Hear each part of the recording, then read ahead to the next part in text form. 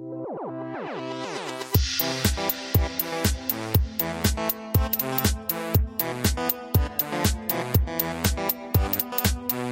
everyone and welcome to another episode of Double Jump Radio, the official podcast of doublejump.co.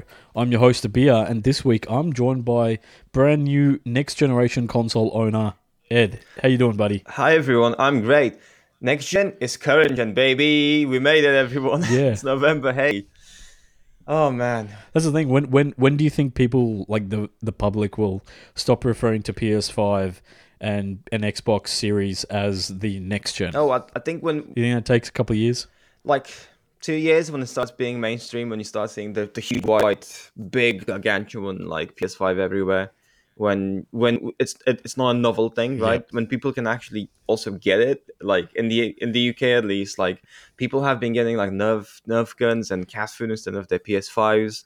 Scalpers are selling like crazy because, for full context, everyone, the PS5 launched in the UK this week on Thursday, November 19th, a week later than the US and Australia, for example. And it's like, I was so scared. Yeah. On the 19th, the entire morning, I was like, where is the guy with my package? Just like, where is he? Where's the DHL? I was just like, I was so relieved when it was actually okay.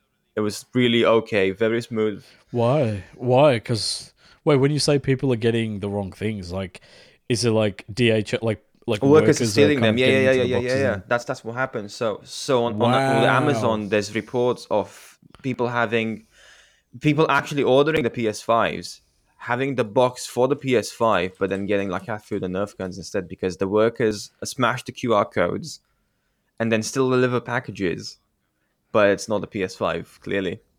Yeah, I'm just looking at the reports. This is crazy. Yeah. So like, and prices for these Wow. guys, for these consoles, go way up right now because everyone's like eager to get one. This is I scary. know. This is scary, man. And I'm so glad I don't get to like collect it Wow. from the store or anything, because like if someone saw me with a PS5 box on the street, they'd be like, okay, I'm I'm getting robbed on the way home. Yeah, because especially with a lot of delivery companies going contact free, like they don't even ring the some of them just leave it on the front door and leave. Oh, I know that at my shop we had to we were very worried, so we had put like extra protection on the doors and things like that, just to make sure people don't try to break in and steal it out of the warehouse. It's crazy. Yeah, but I don't know. In terms of like, let's jump into like impressions, okay? Because I've been waiting for this for a while. So I had more time with the Xbox because I released day and date. So I had about like 2 weeks with the Xbox, about a few days with the PS5. I'm impressed by the Xbox. Yeah. The Xbox speaks to me in a way that I didn't expect it. So I grew up playing Sony mostly, PS2, PS3, PS Vita, PSP, and PS4, PS5. I skipped. Which is pretty common for Europe. Yeah. For Europe, this is kind of the standard. For Xbox, my first PlayStation country. Yeah, PlayStation continent. Yeah, for the 6th generation, I had a 360 though. That was my primary console, and I remember I was like, yeah, this is good. I obviously skipped an Xbox One, as most people have. Now I'm back on the ecosystem. I'm like, wow, there's a lot of things that I'm like, this is nice, this is neat, this is actually like what I wish PlayStation did. For example, Xbox for some reason has a very, very robust like ecosystem in terms of even the mobile app. Like everything's connected. I have Game Pass quests to do. I feel like they want me to be a more engaged user, and because the infrastructure is there, I am a more engaged user. Like it works on me. My lizard brain is like, yeah, I do want to do the Game Pass quest. Like I do want to do this. I do want to play these games. So like they do a really good. That's the thing. Job of like. It seems like Microsoft really nailed the being an Xbox gamer, like that type of like if you're in the Xbox family, there's so much to being an Xbox owner rather than just being I just have that console in my house. Like it's crazy how much and like even people like setting up their Xboxes even before the system does its update. Like you can set the entire console up on your phone and it's all the settings are applied and everything. That's basically what I did, and it was impressive. And then I got the Xbox out of the box, and straight out of the box it says, hey, like link your phone and then we'll download the update for you. We'll tell you exactly when it's done, and then you poof, you get in, and you're done. That's it. Yeah. It feels like a less complicated machine Yeah. than the PS5. Swapping over to the PS5, Yeah. this is a big boy. Like first of all, like I cannot overstate how big it is. It is huge. It is comically huge. It's like, and the stand. What system did you have before? I had the PS4 Pro. PS The Pro. Okay, I had, cool. even in terms of like PlayStation 4, that was a big boy, right? That was a hamburger of a console. With the PS5, I think the stand is stupid. Like I understand that, like, obviously we need it because it wobbles, because the console is shaped like a monolithic figure in a way that the Xbox Series S isn't. Like, it has the wings. So, like, if you set it on the side, I have it vertically. If you set it on the side, it wobbles without the stand. You kind of just like, whoop. So, what about vertically? Does it also wobble? No. It sits firmly with a stand, but you have to screw in the stand from the back, and it's just cumbersome. It feels kind of clunky, and like I don't want to mess with it. It's like, at least the stand's included. Yeah. Whereas it wasn't on the PS4 and PS4 Pro. But I can see. I'll say I can see people losing it. I can see like resellers not offering it. I can see it become like this weird problem. Proprietary stands. Yeah. And it's like, this is just like a clunkier solution than the Xbox. And obviously Xbox have dunked on Sony. They were like, oh, this is how you put a Series X on the horizontal position if you want. You just flip it. Yeah. You just turn it.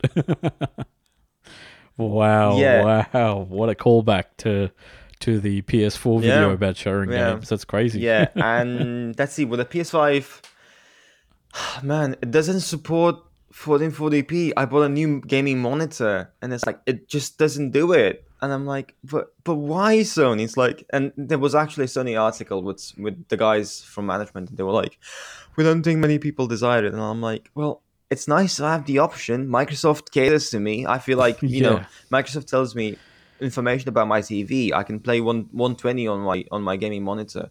Like, Microsoft lets me do some things that like Sony just simply doesn't. And that's the thing. Like with Microsoft, the Xbox Series S, like Microsoft made it very clear that 1440p was its target resolution for the less powerful system, and Sony doesn't even support that resolution.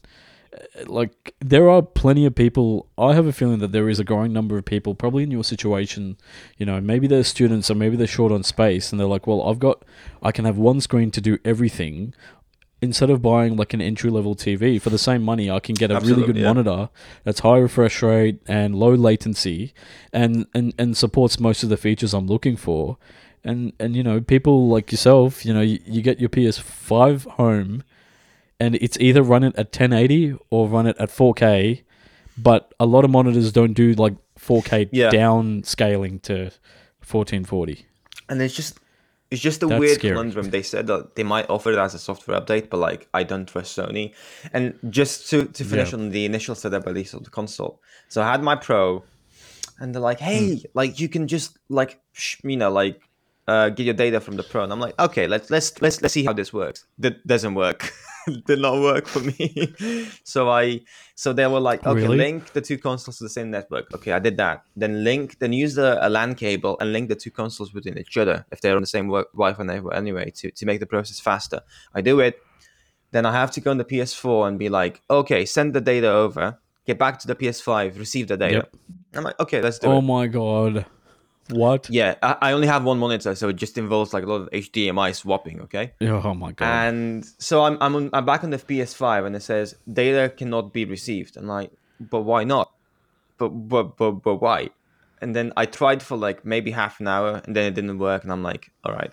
So I have all of my saved data backed up on my cloud. So I did. Yeah. I just basically just downloaded everything else. Yeah. First problem with both of these next-gen systems is that storage is insane. Black Ops Cold War is 200 gigs on PC. I don't know how much it is on next-gen yet, on current-gen. I think it's actually larger. Yeah, probably. But space goes out fast. Problem with the PS5, you can accidentally download the PS4 version now without realizing. See, that's dumb. That is poor interface design. Why did Sony allow that to happen? Right? Like, there's no excuse for that.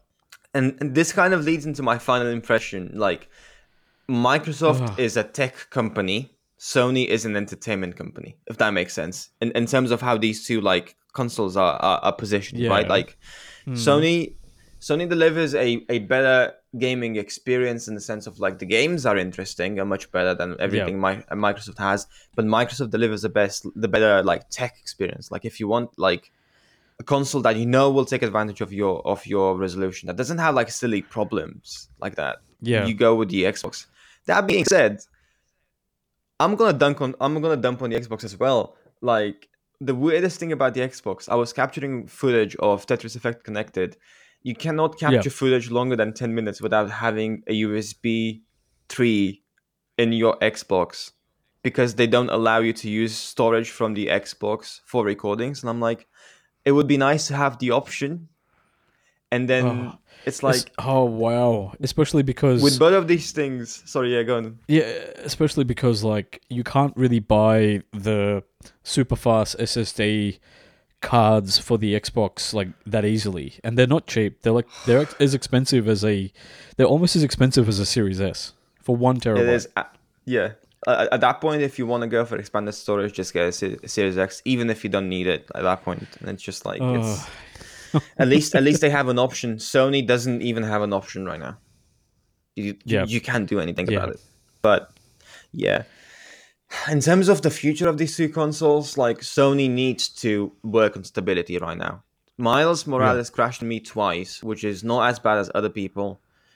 But like I've heard reports of like consoles crashing, games crashing, which on the Xbox, honestly, smooth experience, no problems, except Mm, for quick resume, which yes is the future, but that works yeah, very inconsistently. It's like I don't yeah. get a sense of like if I'm quick resuming or if I'm not quick resuming, and then how can I tell which game can quick resume and doesn't? Because there's when you on the Xbox in particular, you can switch very fast in between like 5 or 6 games at a time, which is wonderful when it Yeah. works.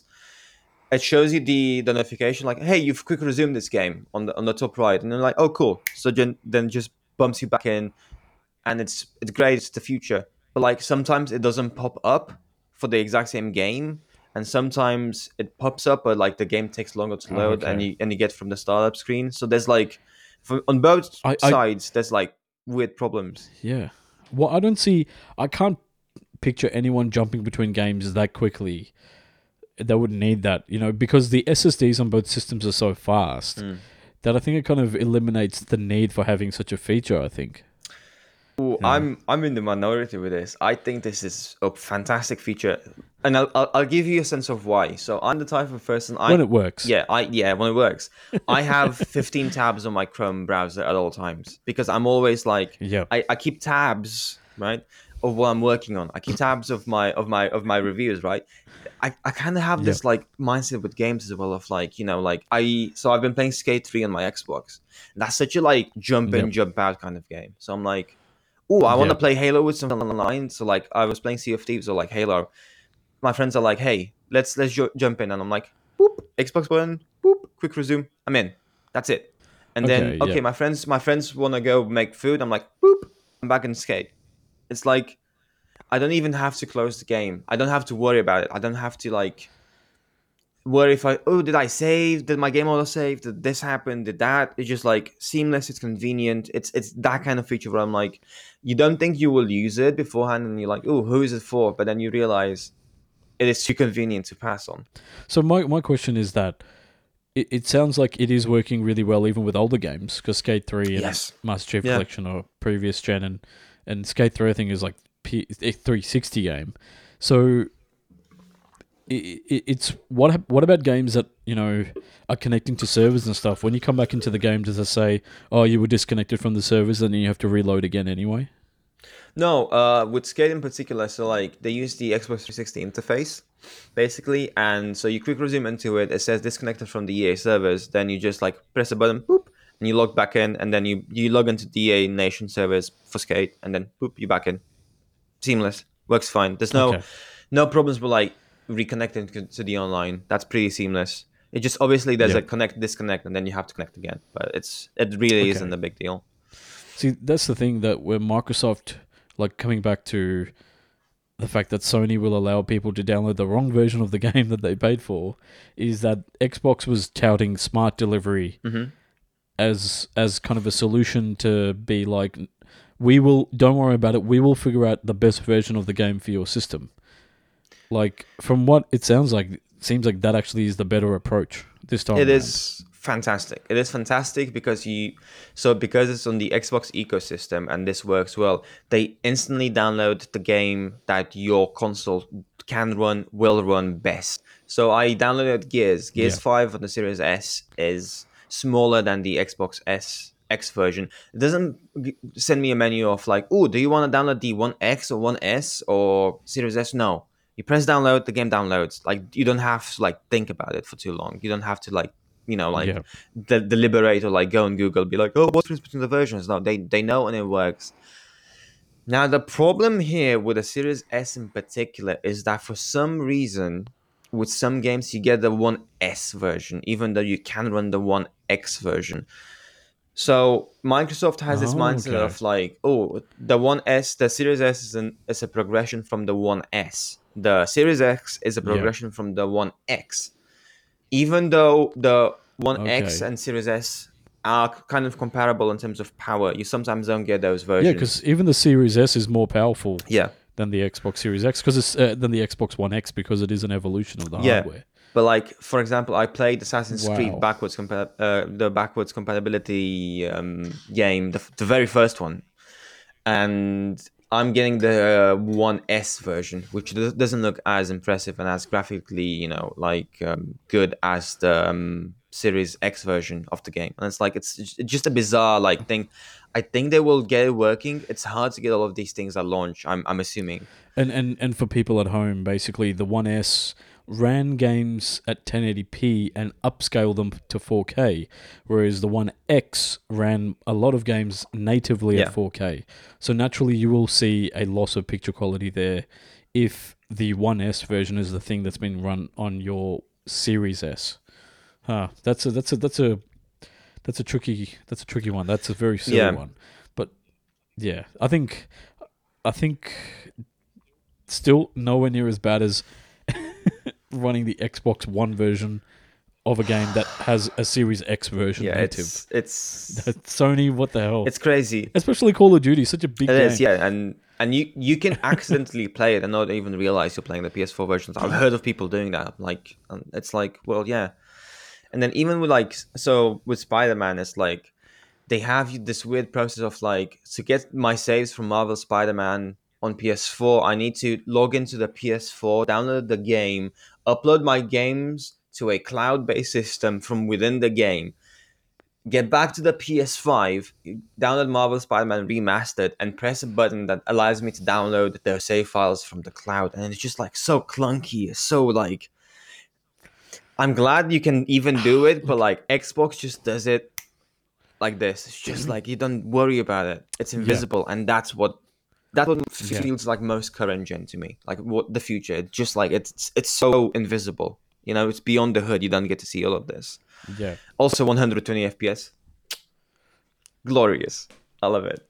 Because that's the thing. I mean, we'll get to this a little bit later, but 120 FPS, like I think even more than the resolution, that has a really big impact on the smoothness of the gameplay.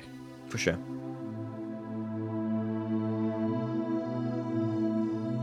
Before we get to the news, how about we quickly talk about the trio of articles that went up on Double Jump last week. So first, we had Tom releasing his review of Destiny 2 Beyond Light. He overall he did enjoy it, but obviously, as with any Bungie release, there seems to be some issues along the way, and maybe some promised content that we'll have to see come to fruition in the future. Then we had Edward, not you, Ed. Yeah.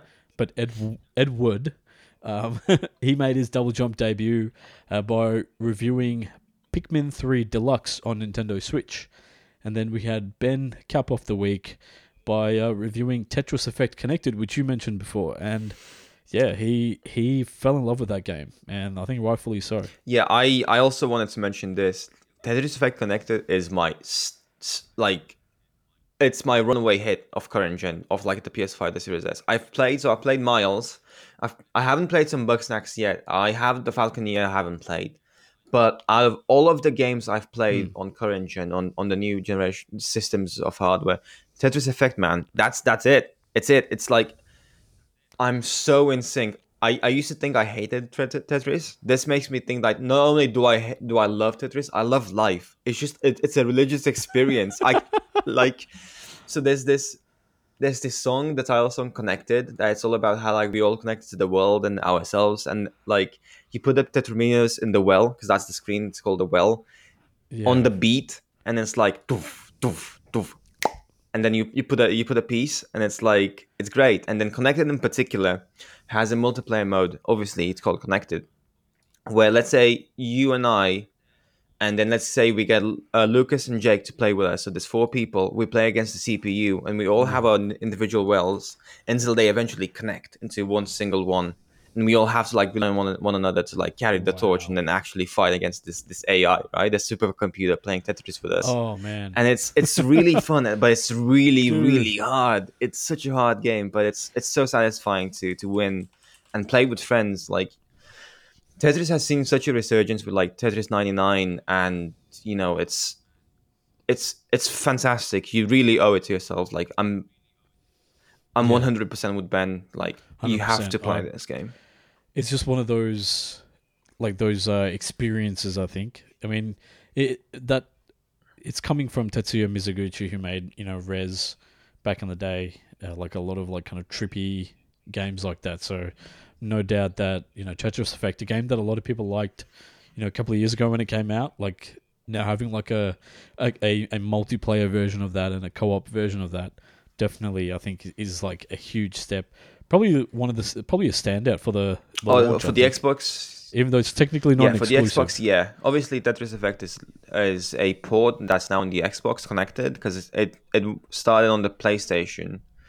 But Connected will come to PS5 this summer, this summer 2021. But yeah, So middle of next year. middle of next year, yeah. Yep. It's like a time Cool. Cool. exclusive. But also, hey, like it's on Game Pass, and that's really good. Yeah. Like, Yeah. Because there's a lot in that. That's the thing. Like, if I were to get a console this time around, I don't know if I'd get a PS5. I might get a Series X just because, as a company, I feel like Microsoft is putting a lot more behind the technology of its systems, and I just think that it's only a matter of time before Microsoft releases like that kind of killer game that everyone's been waiting for. yeah, and if Because you have Game Pass on PC, like it's a given. It just fits in. It yeah, just makes sense. being able to play across generations is a huge thing. Yeah, cross generations and cross platforms. Like I'm playing Sea of Thieves with my friends from Yeah. PC. So like again, like coming back to the Xbox ecosystem, there's so many of my PC friends who I haven't been in touch with simply because they play on different platforms. I got on Xbox and I'm Yeah. like, my friends, it's been 90 years since I saw you. And then I played like Sea of Thieves with like some of my friends who I've never played a game with or like haven't played with like in 7 years. And I'm like, okay, I feel connected. Fair enough, fair enough. And yeah, I'm looking at upgrading my monitor to like a like just a standard 1440p monitor, like a high refresh rate one, and I think my decision's made right there for me. Yeah. How about we talk about the news here, Ed? Yeah, let's do it. Let's do it. Before we get on to the gaming headlines, like Ed, what's happening with your internet, dude? Did you finally So get it? it's been a journey. It's been a saga. Okay, so for like people knowing that know, I moved into university accommodation to start my masters 10 weeks ago. It's been 10 weeks with very inconsistent and very bad internet because I live in a new building, and they were like, "Oh, well, we're not gonna give you like good internet access because we want to put you on the new internet platform, the really fast one." And I'm like, "Well, sure, okay." So I streamed from a mobile hotspot for like the past 10 weeks, and it's been a nightmare. It looks so crusty and so bad, and I was like, I sent so many emails. I got a voucher for 50 quid from the university being like, we're so sorry. And I'm like, well, I used that voucher to buy Super Mario 3D All Stars. And I'm like, okay. It's like stuff. Now, last week I received an email being like, "Hey, we know you've been having issues. Do you want to be one of the volunteers to test a new like platform?" I'm like, "Hell yes, sign me up, sign me up." And I'm now on the platform, and it's Oh. fast. It's fast, and it's consistent, and it's steady, and it's great. And I'm like, oh my god, I feel like I lived in a cave for 10 weeks, and now I finally see the sun. Or like it's been a long winter, like, and now I can finally see the sun. There's light at the end of the tunnel, and I'm there. It's in a sense it's disappointing to see how much I use the internet and how much I'm reliant on it. But when everything is online, like of course I'm gonna have to use it. Yeah. Yeah. What can you do? Like, we live in the modern day. So which is Sunday, yesterday I sat down to finish Miles on stream. I had a wonderful time, except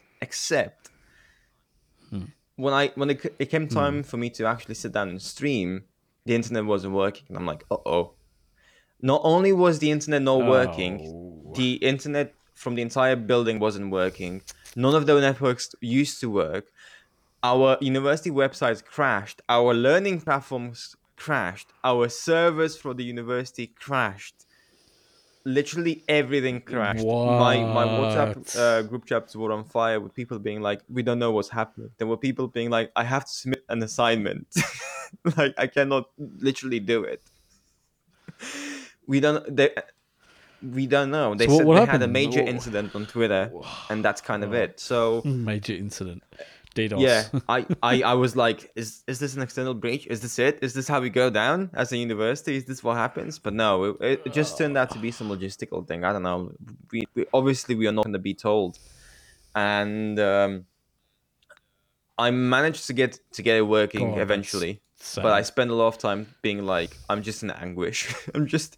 And it's a thing about permissions as well. Like they've been trying to figure out like our permissions from my internet. Double jump code was blocked for me. What? The actual website was blocked for me for a bit, and I had to like go to advanced settings and be like, no, don't block these websites for me. And it's not like a double jump code thing. It's a yeah, like university permissions kind of thing. And it's like they still have to figure out so many of these things. It's like Is it because it's related to gaming? Is that why? no, it's just like Wikipedia was blocked. So Oh. that right, so like I get like them trying to stop us from using like sources like Wikipedia, but like come Yeah. on. And then Lux basically summed it up during the stream. It's like internet with parental controls, Yeah. with strong parental controls. It's strong parental controls, but with parents who don't know how to use a console. Like that's like Yeah. it's like trying to explain to your Parents who parents are like, that the game that you want to play is not that bad for you, but they don't believe you. yeah, yeah. Oh Like we're man. gonna give you the internet, but like, Timmy, please don't go on that website. I'm like, oh, okay. Fair enough. Well, hopefully your internet's a bit smoother going forward because you've got some streams lined up. Yeah, for sure. But yeah, speaking of streams, we had I don't know what to call these. Like, are they like video presentations, like directs? So CD Projekt Red kind of does these like kind of every couple of weeks shows off some more information about Cyberpunk 2077. And this past week during its Night City Wire, it's like Cyberpunk Direct, quote unquote. It actually showed off some new gameplay footage and also introduced a new feature that'll make the game a bit easier to stream without copying a DMCA notification. And also showed off the, I think it's Jali technology, which is like kind of the facial animation. Because I don't know if you know this, the game's going to launch with 10 different languages with full voiceover. Yeah. That's crazy. Like, Yeah. and the technology, the Jali technology lets the developers kind of make the lips move more accurately to the different languages and the different shapes of the mouths and things like that. So that's pretty cool there. So just prior to the actual Night City Wire presentation, there was a Night City Wire special, which was like a shorter presentation, just comparing the game running on Xbox One X and the Xbox Series X. So the native Xbox Series and PS5 versions of the game will not be released until next year, but when they are released, they will be like a free upgrade for people who own the games on current gen consoles or previous gen consoles. So the version of Cyberpunk 2077 that was shown was actually the Xbox One version, and CD Projekt Red was kind of like comparing the game running on Xbox One X versus being played on an Xbox Series X. Now, to be fair, it was a very kind of like, it was like a low bitrate stream on YouTube, so it wasn't very clear. So everything kind of looked blurry and smudgy as it was compared to like some other kind of videos that other companies release. I don't know why they didn't just release like a 4K version of the video. That would have been much better. But anyway, well, maybe there was a 1440p version, but no one would be able to watch it on a PlayStation console. Oh man, that will. Sorry, I had to go there. No, I'll go there as well. Yeah, absolutely.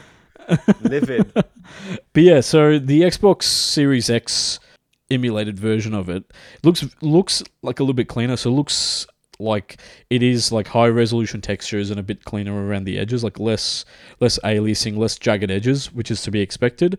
But the other thing is like the lighting looked a little bit more dynamic on the Series X. Now, obviously, with the final version of the games coming to the new consoles, hopefully things like ray tracing and dynamic lighting will be taken to the next level. But even then, it's good to see that there's some subtle improvements that are going to happen just by playing the game on the new console. And with the actual Night City Wire that followed up, we got a look behind the scenes of Keanu Reeves doing the motion capture for Johnny Silverhand, which is the character he plays in the game. And we also had a look at that Jolly kind of motion capture voice animation kind of system. Plus, we also got a new announcement for a new feature, which, definitely people like yourself would appreciate because, streaming single-player games and like that. So the company's UK head of communication, Holly Bennett, who hosted the presentation, at the end of the towards the end of the presentation, she revealed that CD Projekt Red has implemented a feature that'll let players on console and PC turn on something, I think it's called streamer mode, which basically disables several of the copyrighted music tracks in the game, so that hopefully if you're making videos online, like a montage or something, or if you're streaming the game, you're less likely to get flagged by like the automatic content kind of, I don't know, algorithms, I guess you could say, that kind of patrol all the videos that go online. And as we saw recently with what Twitch has been up to, those are serious. And, a lot of people didn't even get the chance to like appeal. Yeah. They just had a whole bunch of their videos deleted. So that's kind of a good move on CD Projekt Red there to implement such a feature. Are you looking forward to the game at all, man? Oh, it's complicated because I think it has the chance of being one of the best games of this generation, right? And a really good game to kick off PlayStation 5 and Xbox Series S and X.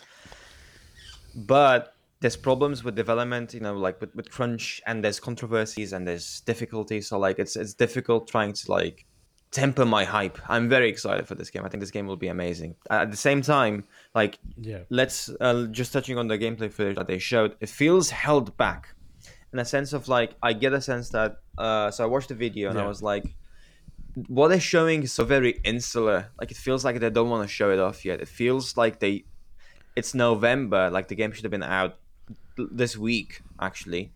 That's why they did the Night City Wires. But like, it feels like even the combat encounters were like, it feels like this was a video that we should have seen like a year ago, in a sense of that, Yeah, like it was cut away from all those big moments and stuff. And I'm like, it makes me wonder, does it simply not work well enough in current gen? Because that's the reason why they said, we're delaying it. And like, how bad will past gen at this point, how bad will the PS4 and the Xbox One versions run?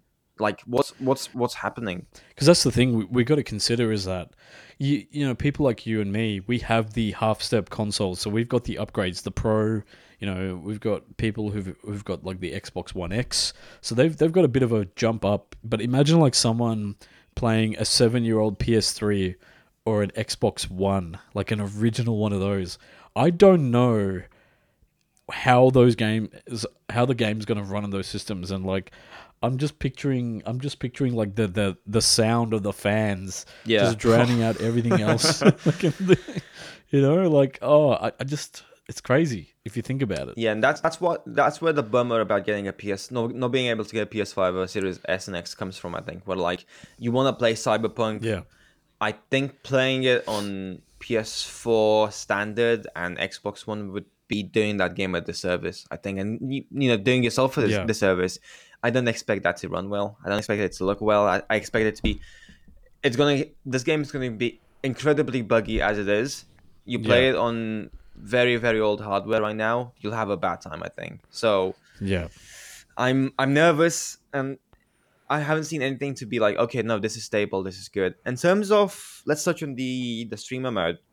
yeah, I feel like this is a really big idea, and I'm really happy it got implemented. But it feels like to me like it's presented like this revolutionary thing when it isn't. Like Forza mm, Horizon 4, I've actually streamed it last week, and like they had a streamer mode in it. That game came out in 2018. Like yeah. it felt like It makes it sense. to me.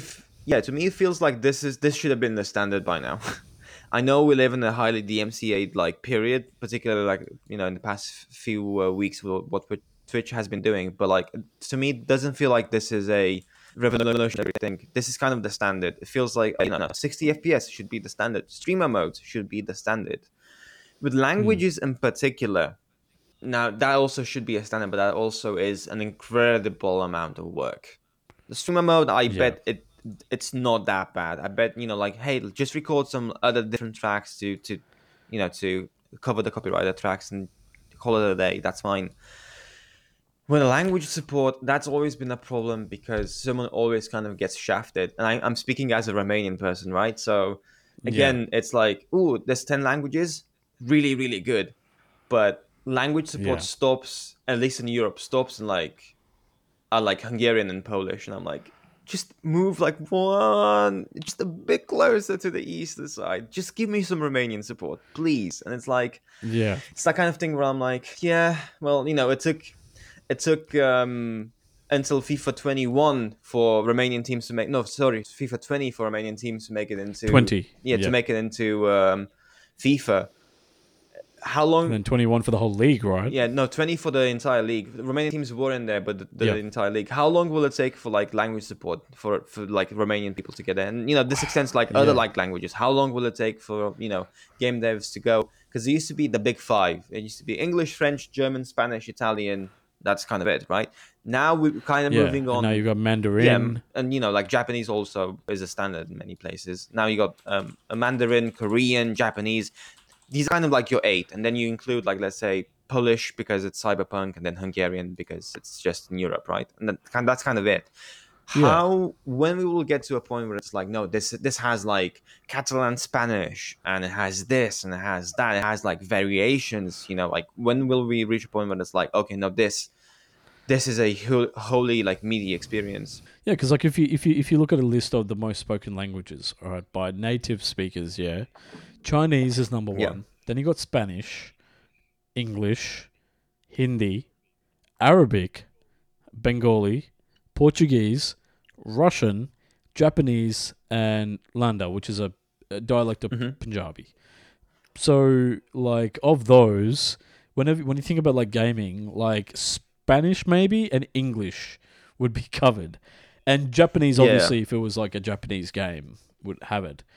But it's kind of funny because it's always been I have a feeling that it's always been shaped by America. Like development's been in America, Oh yeah. been in Europe, like the UK mainly, and Japan, right? So those are the three kind Yeah. of lenses that you would see language through, right? like, I mean, if you think about Japanese games, they weren't really properly translated into English until, like, truthfully, until the 2000s. Because before then, it was always like Yeah. they just hire one guy in a room to just kind of, put together like the translation, and that's why you always got like funny memes and things like that out of them, right? And then Europe always had, French. Oh, I remember even early like Sega games and stuff having like German, French, and English, because those were kind of like the markets, probably. They were the big markets in Yeah. Europe. Because if like, yes, you might be a native speaker, but are you a player? And I think that's where the data must show that those groups are there. But I don't know. It's. I think you're right. You're always going to lose out on people.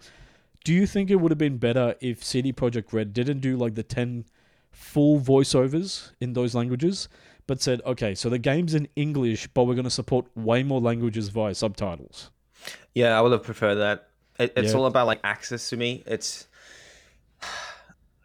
There are a lot of countries that prefer to dub, which is Yeah. like a really like case by case scenario. Like I know, like for example, for me, Yeah. I grew up in Romania. We didn't really dub a lot of things beyond cartoons. You move over the Yeah. over the borders to Hungary, they dub Yeah. everything. So like it's a really like it's Yeah. a case by case basis. And I'm sure in Um, France, like I think it's yeah, like some France, countries yeah, are very prideful about their own language. yeah, yeah, yeah, You yeah. know what I mean? I'm sure those countries are the ones where you'd have a lot more dubbing, Yeah. whereas countries that were more reverent of Western culture or like American culture, let's be honest, right, Mm-hmm. would probably do subs because they'd be fascinated by the sounds that the American people made. I'm Yeah. sure there's something like that as well. Yeah, and it's like for me, it's all about like giving access. Like, dubbed voiceover to me feels like a luxury. Like, I watch all of my movies with subs in the original language. Like, and that's how I play. I Yeah, want to play my games. Like if I play Japanese games, I want to experience the sound in Japanese. In most cases, I played yeah, Final Fantasy VII Remake on stream in English because that was fun.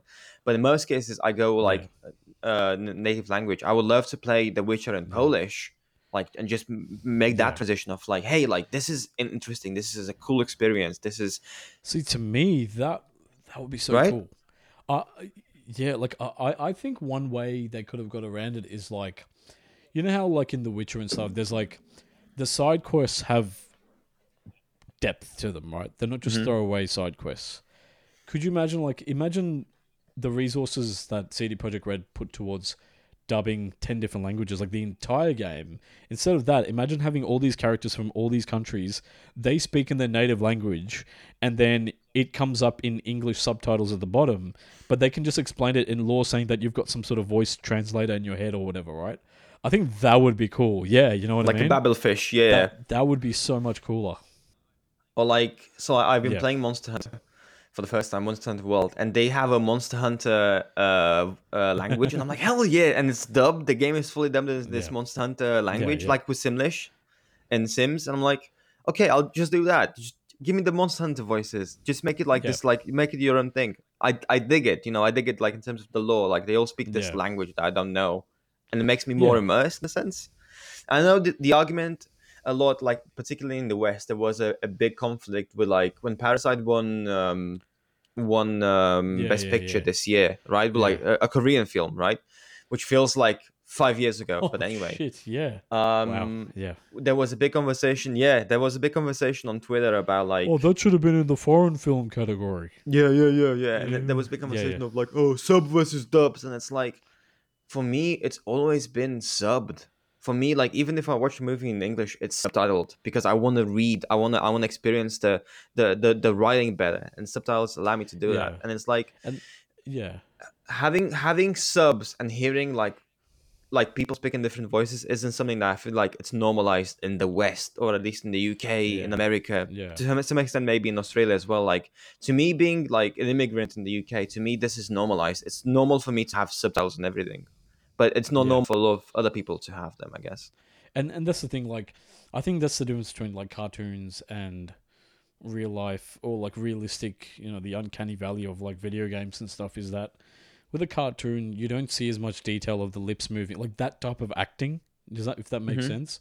Whereas like when you watch a movie when it's dubbed, you lose the acting in the voice of the person speaking. and the expressions they make and things like that, like that's lost. And that's I think that's like one argument for going subbed versus dubbed with when it comes to things like games and movies. Yeah, so like even in my example, I had to learn English because I wanted to play my games. Honestly, like that's how it had to be, right? Yeah. So Yeah, if like yeah. thinking of like other like children in Romania who would be into games if they were given access, like that's what I want for them. I want Cyberpunk to be available in Romanian Yeah. the entire game. In terms of like the subs, I don't need them to have the voiceover. Yeah. That's less important for me.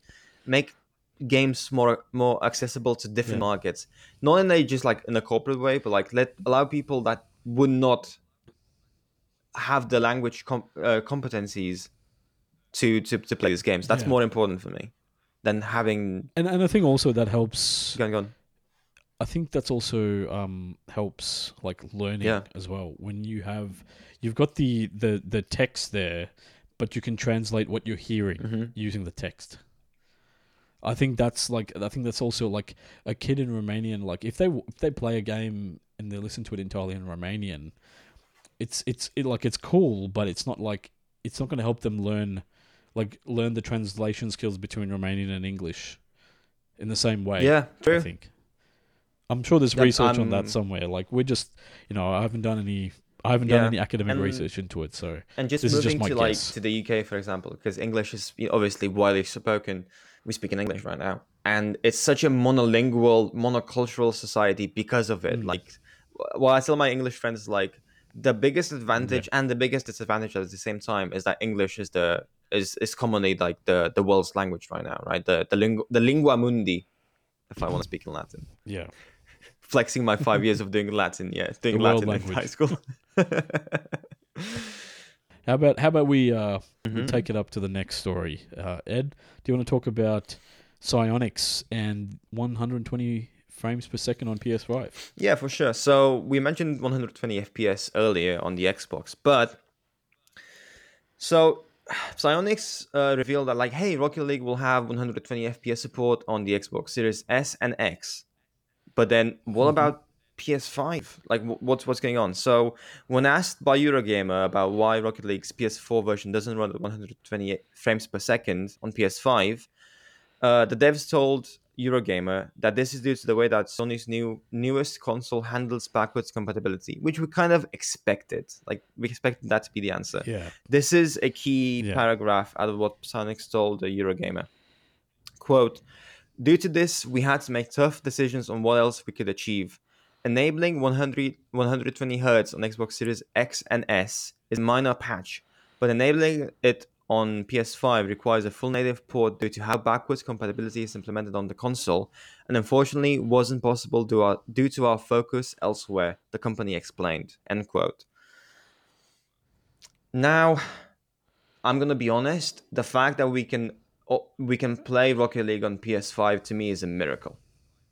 In the sense of considering where Sony is with backwards compatibility. Like I'll take just basically taking my catalog from PS4 and playing most of the games except for 10-ish on the PS5. Yeah. Obviously, this is a big bummer because it's not just Rocket League. It's Rocket League and it starts with Squadrons, and it's so many of these games which are hey, new hardware means more FPS, means a better experience, and you'll get that better experience on the Xbox, and that's a big bummer. Yeah, that's the thing. A lot of this investigation stemmed from Digital Foundry, which is kind of Eurogamer's kind of really technical, graphical, kind of nitty-gritty analyzation kind of section, right? And they were kind of talking about Call of Duty Warzone on PS5 and how, because it is based on the PS4 version of Call of Duty Modern Warfare, it's using the same engine as that, it actually can't. It also has that same issue of it can't run at 120 frames per second on PS5, even though technically the PS5 has got the horsepower to run it.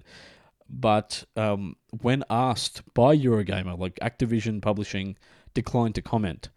But now that Psyonix has spoken about this issue for Rocket League, it kind of makes sense it explains why so many games aren't running at a higher frame rate on PS4 versus PS5. on PS5 versus the PS4, or versus the Xbox Series S and Series X, when both systems are running.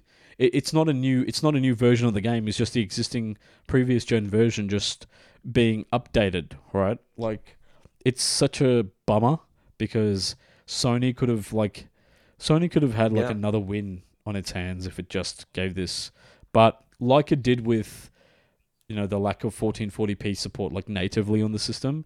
I think this is another case of like Sony just said, well, what does the data say?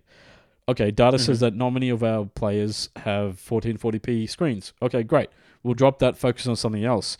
What does the other data say? Oh, we don't have as many people who are interested in 120 frames. Okay, because frankly speaking, if you can run it at 120 frames on PS5, you have a new have a new screen.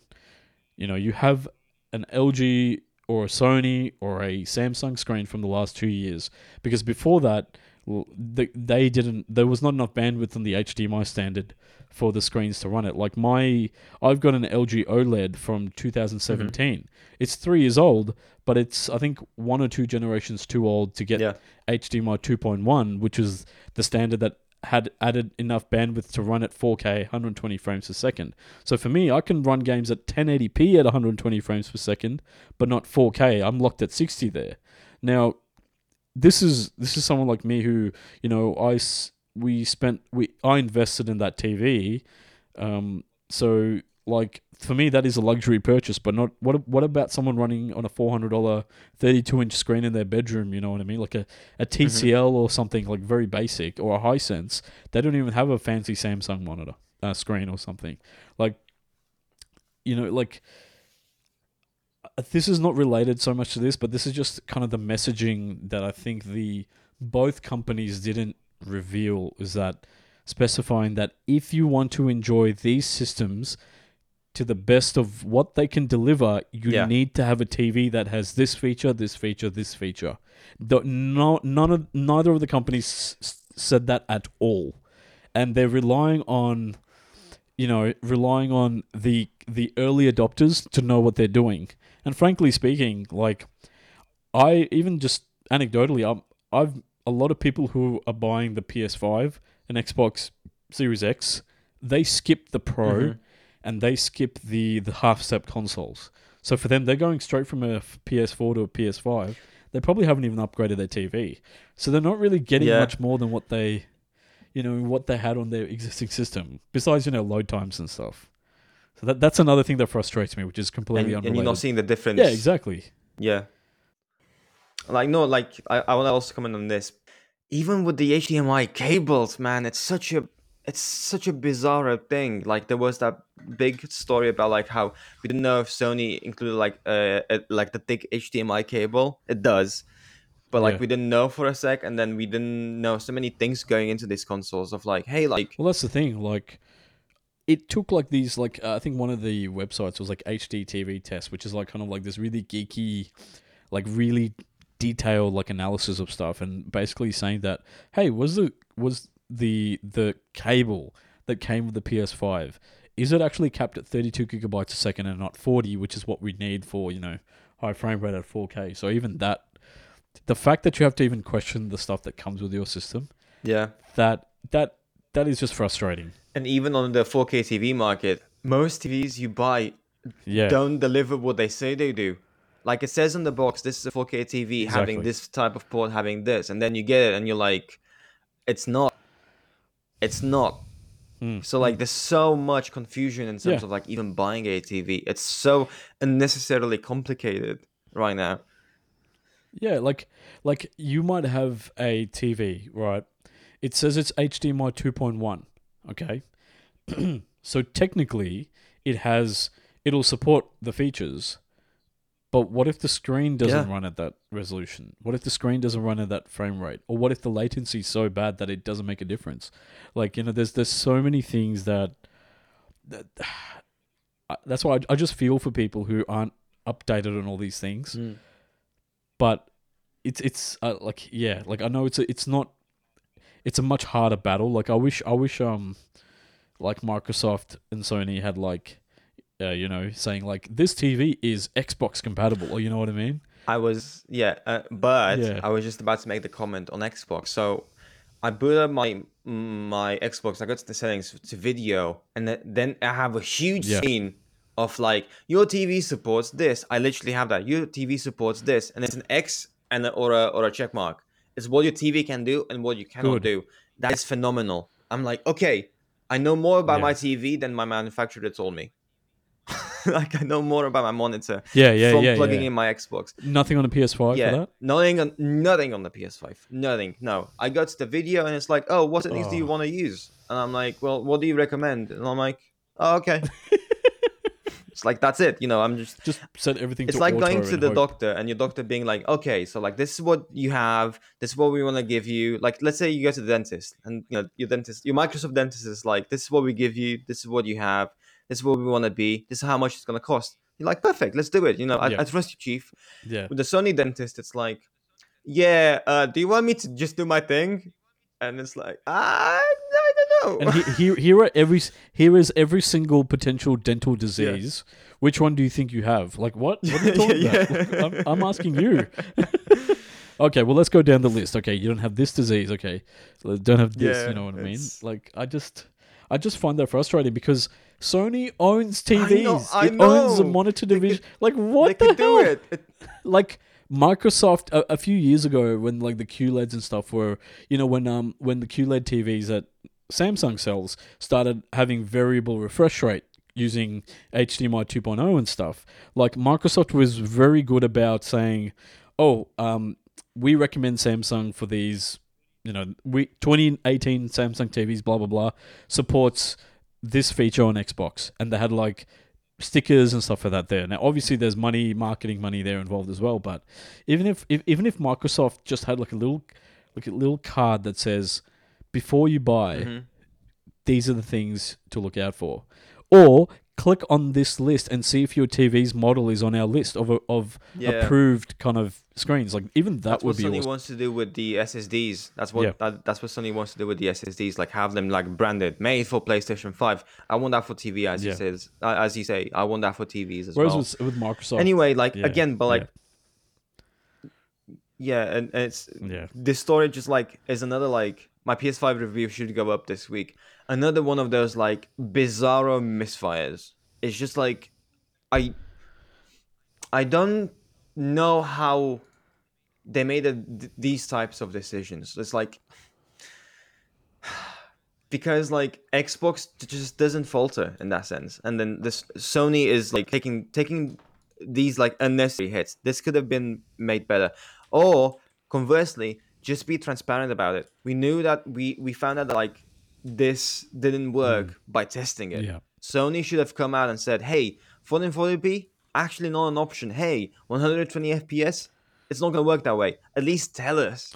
At Yeah, least tell yeah. us. I know, and I know it's a marketing. I know it's obviously like a marketing thing of like, oh, you want to position yourself as the superior console, and this is a war. But like, transparency goes a long way. Sony is this like big like tower, ivory tower, and Xbox is like, well, actually, this is how we positions. This is how we position ourselves. Yeah. They're doing such a much better job at delivering like customer experience Like and Sony just is customer successful satisfaction. despite itself. You know what I mean? It Like- is. It does fight itself. Yeah. Like Jack Tretton and the team that he had around the launch of the PS4 made Sean Layden and Jim Ryan's job so easy, right? Whereas Phil Spencer kind of had the opposite. That's the way I see it.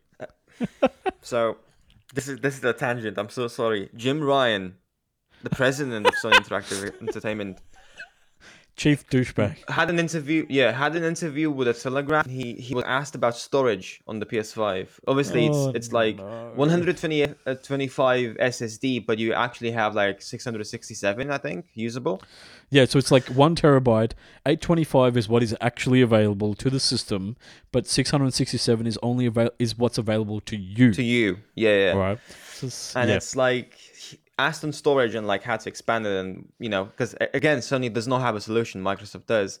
He responded by saying like, "Oh, I haven't had people comment on this. We didn't hear about this. So it's either you're playing full, or you are so A incredibly fool. not a fool, just like you don't live on the same planet as everyone else. It's just like, do you play the same PS5 that we all do? Like, can you my I got my PS5 on Thursday. It's now Monday. I downloaded. I have 10 games on it, and that's kind of it.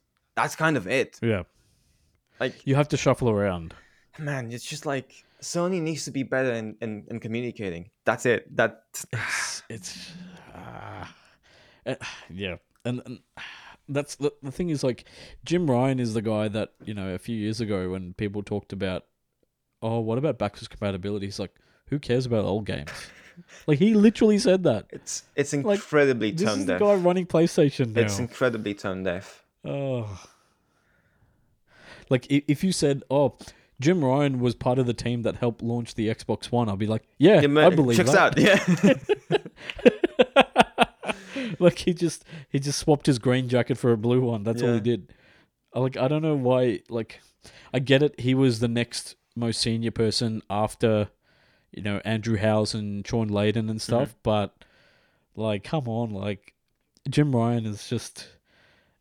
I'm just waiting for him to say something so bad that it really pisses off PlayStation people. Like, they're just going to be so angry at him. But But surely, I feel like the brand value is so much that it won't happen.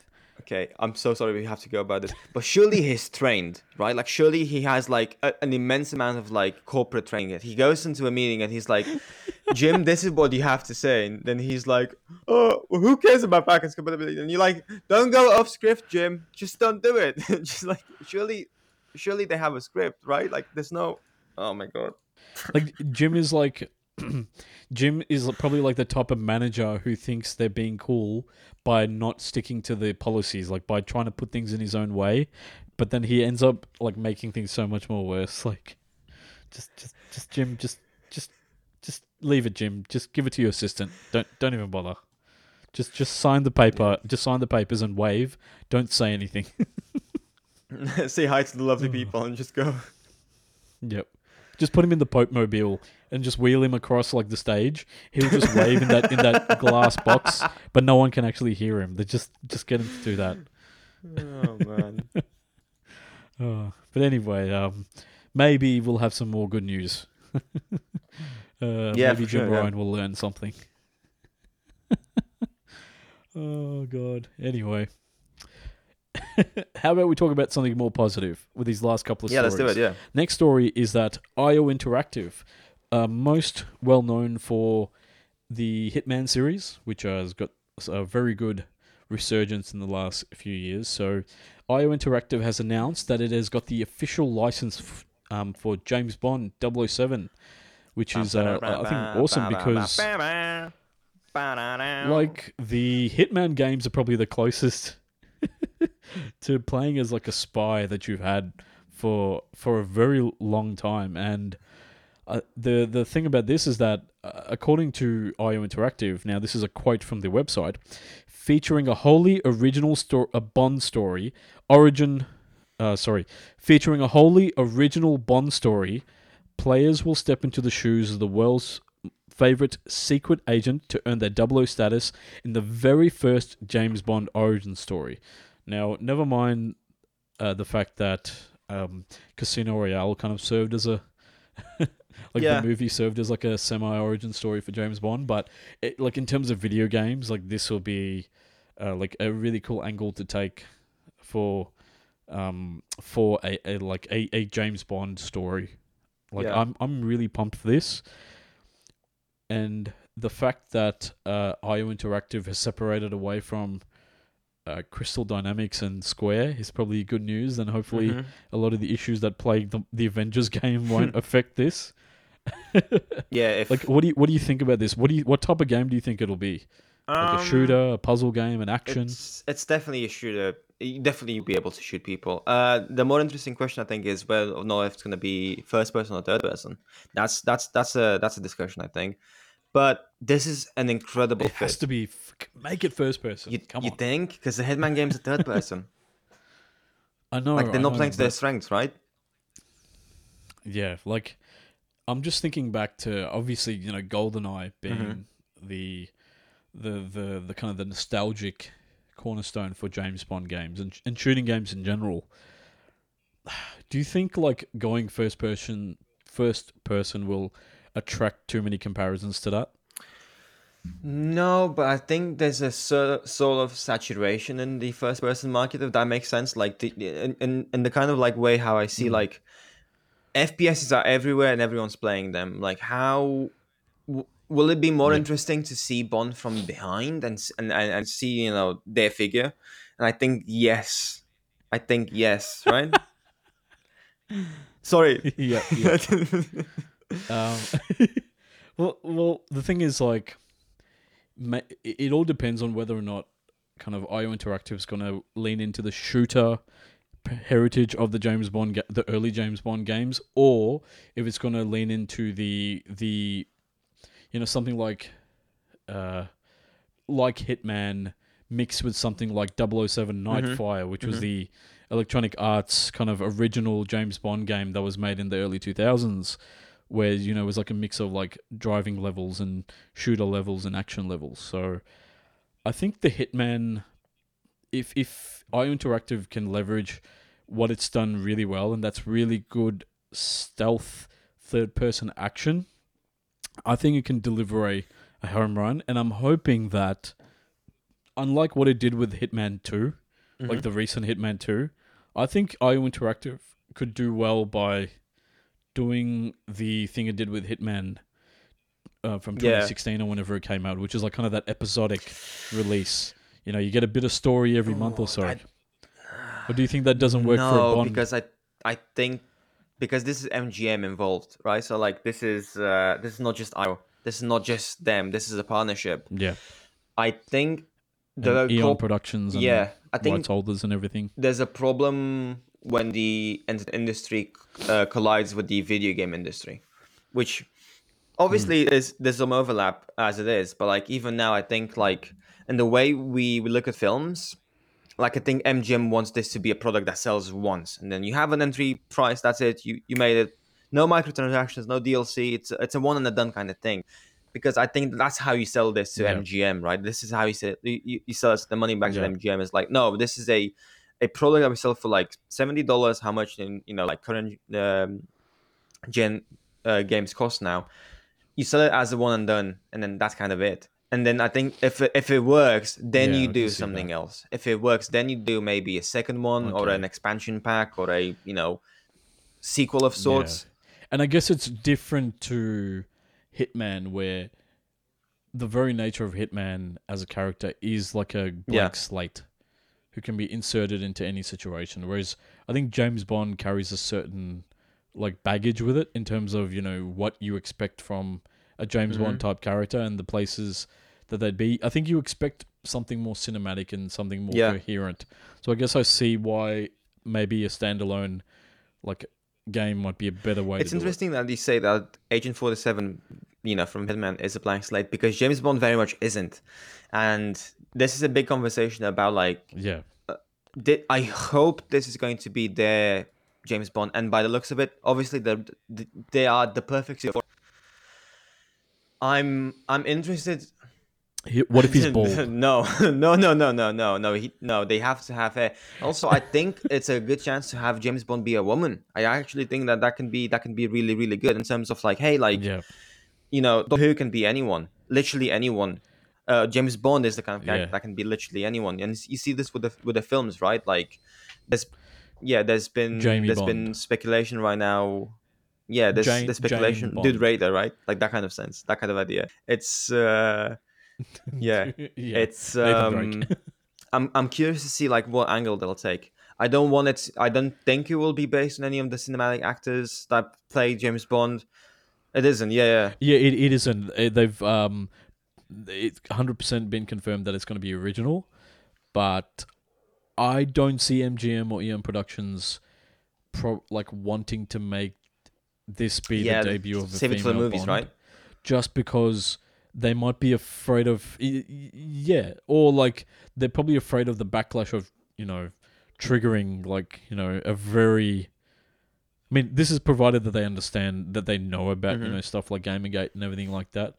Like maybe they don't even know, but I'm sure that there's maybe there's some I want to say that as an industry, we're mature enough to handle it. And you see this, to me, you see this change from The Last of Us, yeah the first one, and Last of Us Part 2, where the discussion in between these two games has been so drastically different. If you remember with The Last of Us Part 1 now, the idea was like, oh, how can we have yeah like a woman on the cover? And it's like Bioshock Infinite doesn't. And it's like, you know, there's reports of that coming out that like, hey, with Bioshock, the marketing people were like, your game will sell less if it has a woman on the cover. Whereas now we've reached the point with The Last of Us Part 2 where Ellie and yeah. someone else, Winky Winky, are the game's two main protagonists, right? And it's like Ellie is featured full and center on the cover. We can do a And I bond like that. think, We can do a bond with a woman. and truth be told, Bioshock has never been the biggest seller Mm. until like Infinite in the way that Last of Us was. So I think, and Last of Us and Uncharted, I think that was also another thing in that like Naughty Dog could put its foot down and say like, hey Sony, we make you so much money, give us this, all right? And then I think also with Last of Us being such like a beloved game, and with Ellie being such an integral character, I think that Naughty Dog was like would have the defense of, well, why Mm. wouldn't she be on the cover? She is the main character for this second game. Like, did you Yep. guys not play that game? Do you know what I mean? So I think that's the thing that Naughty Dog can get away with, a company like that versus say IO Interactive. But maybe IO Interactive can get around it by saying that, well, this Bond is it's a blank slate and you create the character at the beginning of the game. Oh, I'm scared. No, no, I'm scared. No, no, that scares me. No, I was thinking about Aloy in Like, Horizon actually. Fem Bond and male Bond. Yeah, no, no. I was thinking about like Like Fem Shepherd. yeah, yeah. Oh no, no, no, no, no. No, I don't want that. No, I was thinking about Aloy in Horizon about like new IPs, right? That was a risk, right? Coming out with Yeah. Aloy, but now she's the face of PlayStation. I think at least like modern PlayStation. Yeah. To me, she's the more I think Kratos and I think Aloy right now. When you think like modern PlayStation, like PlayStation 4 Pro forwards, it's them two, right? For me. Yeah, Uh it's Kratos yeah, and and Aloy. Kratos, Aloy, and what? Ellie? No, she's not that. You don't like Ellie as a character. You like the games, maybe if you even like Last of Us Part 2, but she's not iconic in the same Yeah. sense. Anyway, with Bond, Okay. Yeah. oh no, I don't want a creative character because part of being James Bond means having some charm, having some suave nature, some capacity to like seduce, and then uh, obviously depending on the Bond, he's not just a secret agent. He's also like sharp tongued, quick witted. He's very intelligent, but also very charismatic. I think you lose this Yeah. charisma if you allow people to have a creative character. I want. But I mean, the counterpoint to that would be like, think of how many people have played Bond, right? And how they play like a Daniel Craig Bond is a bit more vulnerable and a bit more physical, right? He's kind of emotionally damaged, physically damaged, and stuff. He's a bit more like kind Mm, of like a that type of like a brute character. But someone like a Sean Connery who's just like he was the womanizer, the charmer. But then you had someone like what is it like say Pierce Brosnan, who was kind of like more. He was the pretty boy Bond, who was like quick witted. He was like quick on his toes with all the gadgets and everything. Like there's a mix of personalities there within Bond already. mm. Why not apply that to like a creator So character? what I'm thinking of, like, I'm thinking, Bond is the type of character that, like, transcends also media, but also transcends reflects, better put, the period we live in, right? So like think about like Spider-Man, Batman. These two characters have been Mm. around for so many years. I've seen so many iterations. I want Ayo to do what Rocksteady did with Batman and deliver a different Batman, even though we've seen it a million times. How is their creation different? And Oh Sony yeah. did this with Spider-Man. How is their Spider-Man different than what everything else we've seen so far, right? I want that to be their Bond. I don't want a custom created character. Imagine if I had to create my own Batman. That would suck. I don't want that. Or like my own Spider-Man. Like, ugh, no, please, no. Yeah. It's a responsibility, right? And we all know that with great power comes great responsibility. Like, they need to. Responsibility.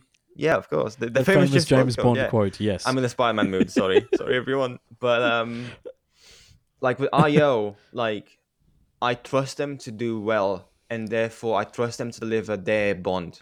If they delegate that responsibility to me, I think Yeah. I'll have a lesser experience. If that makes sense, right? Because like my Bond will be like Well, 5 foot, like 195 centimeters tall, and be like this monster of a person. Because I don't create good characters in video games. I just like have fun with it, right? That would really take me yeah. out of the experience. Yeah, Like a bucktooth James Bond with like gigantic limbs. That'd be funny. like a very tiny James Bond, and he's like, yeah, it's like I Well, maybe IO could do the thing where it's like these are our bonds, but we have a male one and a female yeah, one. maybe, but that yeah, I like the way they did in Valhalla, where like you actually change between Yeah, playing as like male Evo and then female Evo or Evo, yeah, and it's like I like that a lot. Maybe you can do yeah, like Bond as a moniker, like like anyone can wear the mask, like from Spider Verse, where it's like there's actually multiple Bonds. I dig the idea yeah. of that. Like 007 is a code name. Batman is a moniker. Like it doesn't really mean anything. Well, that was like one of the Spider-Man games on PS3. Was like Yes, yeah. I've played it. Yeah. That's Shattered Dimensions. I love that game. it was like Spider-Verse basically, right? Like future Yeah, Spider-Man, noir Spider-Man and basically. stuff. Yeah, like that was like Spider-Verse before Spider-Verse, Noir right? Bond would be sick. Are you kidding me? Yeah, It's the Nicolas Cage line from noir yeah, Bond. it's the Nicolas Cage line from Spider Verse. It's like sometimes I only light a match to feel something or something like that. Like that's the vibe with Noir Bond. It's just like this edgy. Maybe if he speaks French, I know it's a heresy. I'm so sorry, but like if he speaks French and he's like Yeah, Noir, like I'll take it. Like this like alternate Bond. I don't know. yeah, and I think there's also that thing where don't futz around with my nostalgia. Make something new. That's the other thing of it. Yeah, Yeah. Like but like nostalgia sells a lot. yeah, and some like even my wife, like she's a woman, funnily enough, and if that wasn't a clue there, but she like even with like stuff like the Ghostbusters where they remade it as women, they're like, why would you do that? Just keep it the way it was and just make something new, completely new as women. So it's like even I can see even people of like certain colors of backgrounds or whatever, even they feel like don't try to shoehorn the person who looks like me into your existing thing. Make something completely new that empowers me. So I think that's probably an argument there as well. Mm. I was having this conversation with my dad about Miles Morales, about Spider-Man, Yeah, because not to put him on blast, but he's like, I don't get why there need to be two Spider-Men.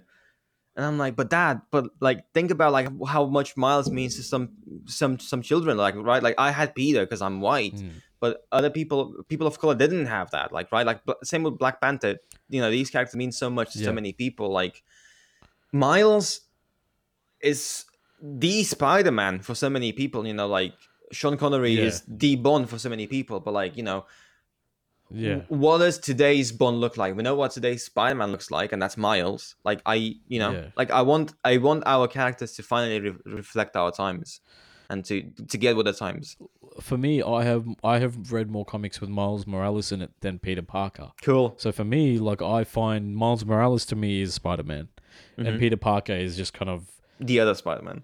he's just yeah, like I mean you like your Spider-Man as well, like Spider-Man, the ultimate Spider-Man from like the late '90s, early 2000s. That's like the Tobey Maguire mopey teenage Spider-Man, and then the classic Spider-Man, the really quippy one was like the Andrew Garfield slash like Tom Holland. Like that was like the Andrew Garfield Spider-Man, and then the Tom Holland Spider-Man was kind of like, I just want to be a normal teenage kid, and then now you've got Miles Morales, who's kind of like very close to what the comics were like, well, in my opinion, anyway, from what I read of the comics, towards like I don't know when when I think Miles Morales, I think, was about 2012 or something. I think he debuted. So that's the thing. I'm biting my lips. I have strong opinions on this. I don't think we want to go into this.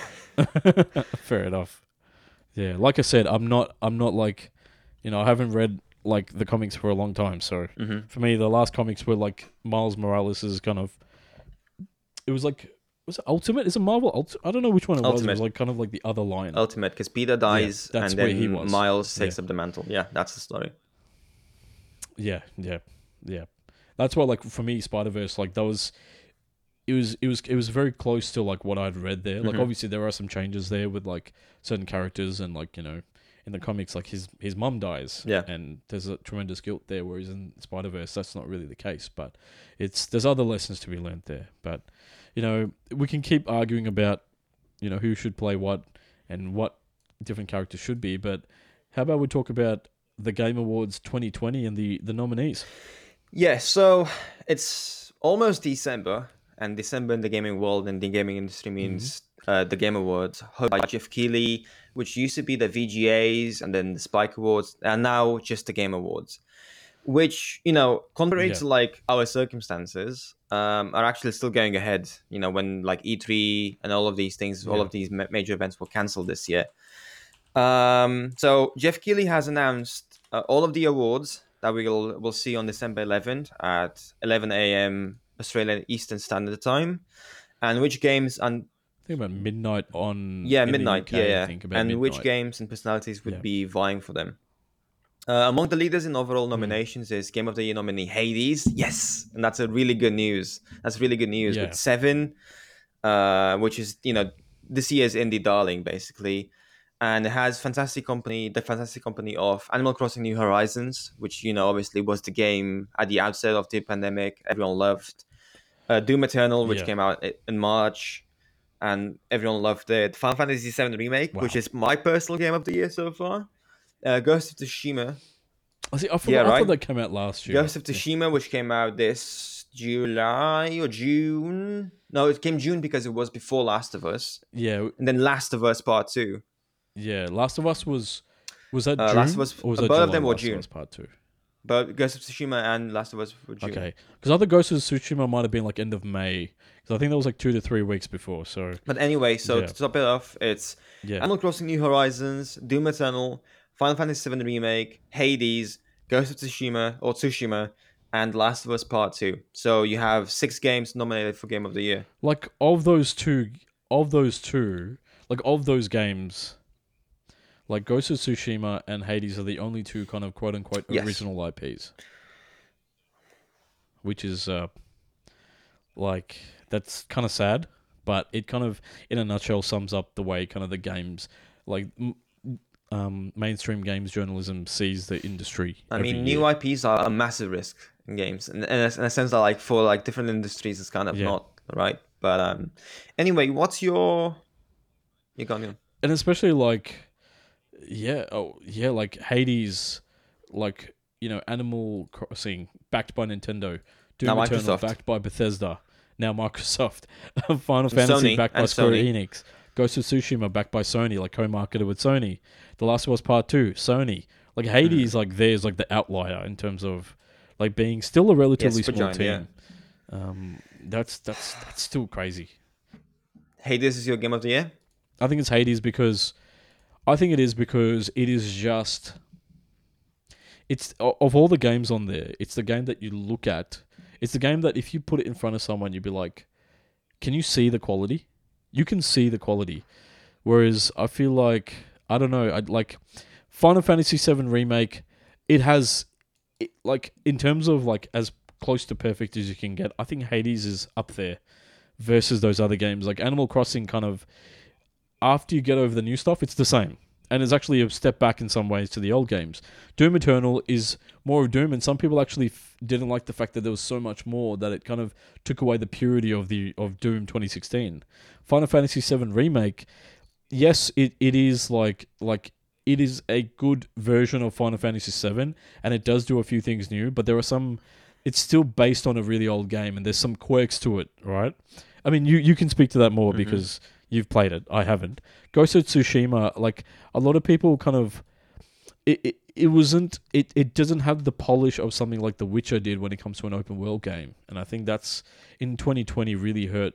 Like if that game came out in 20 like pre Witcher 3, I think that would have been a much like better game than what it is now. And The Last of Us Part 2 like is a very divisive game because it is ultra gory and like even more violent than the original game and stuff. And you know, like it doesn't scream innovation in the same way that I think like Hades like screams quality when you pick it up, you know.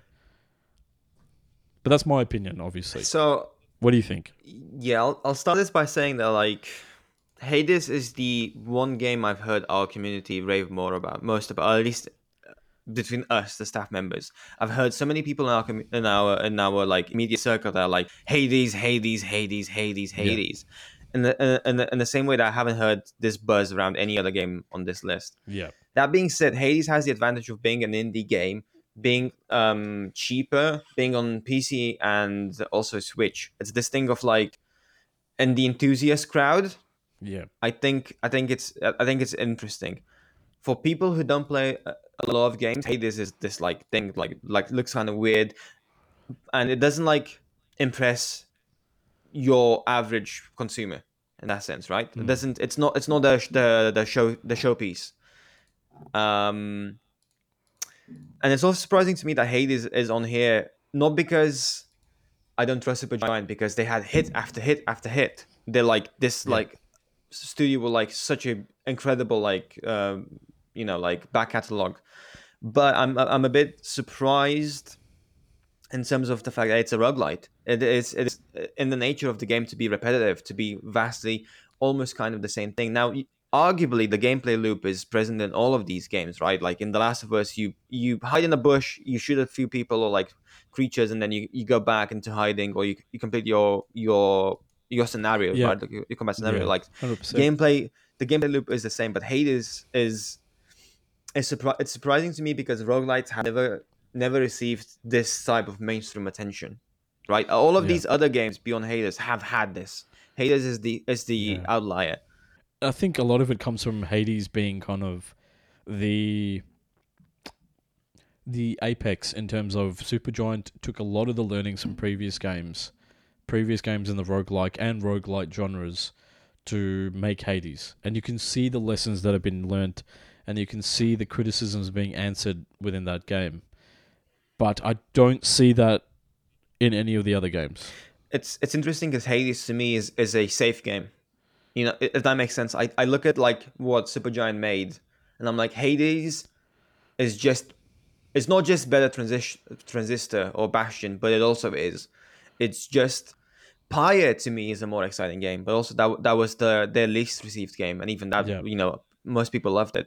it's well Pyre received. Pyre Yeah, was them being like, let's do something weird and wild because that's like a sports game and then an RPG with a strategy like with strategy elements, and it's like that's the oddball. Hades is the exact opposite, where it's like this is the safest pick and for Supergiant, not the safest pick for the industry because that would be it's the outlier. That would be an interesting pick, but that's the safer pick for yeah. Supergiant.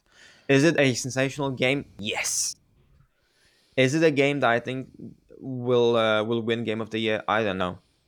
I'll tell you which games I could drop and not feel bad about. Ghost of Tsushima I could drop.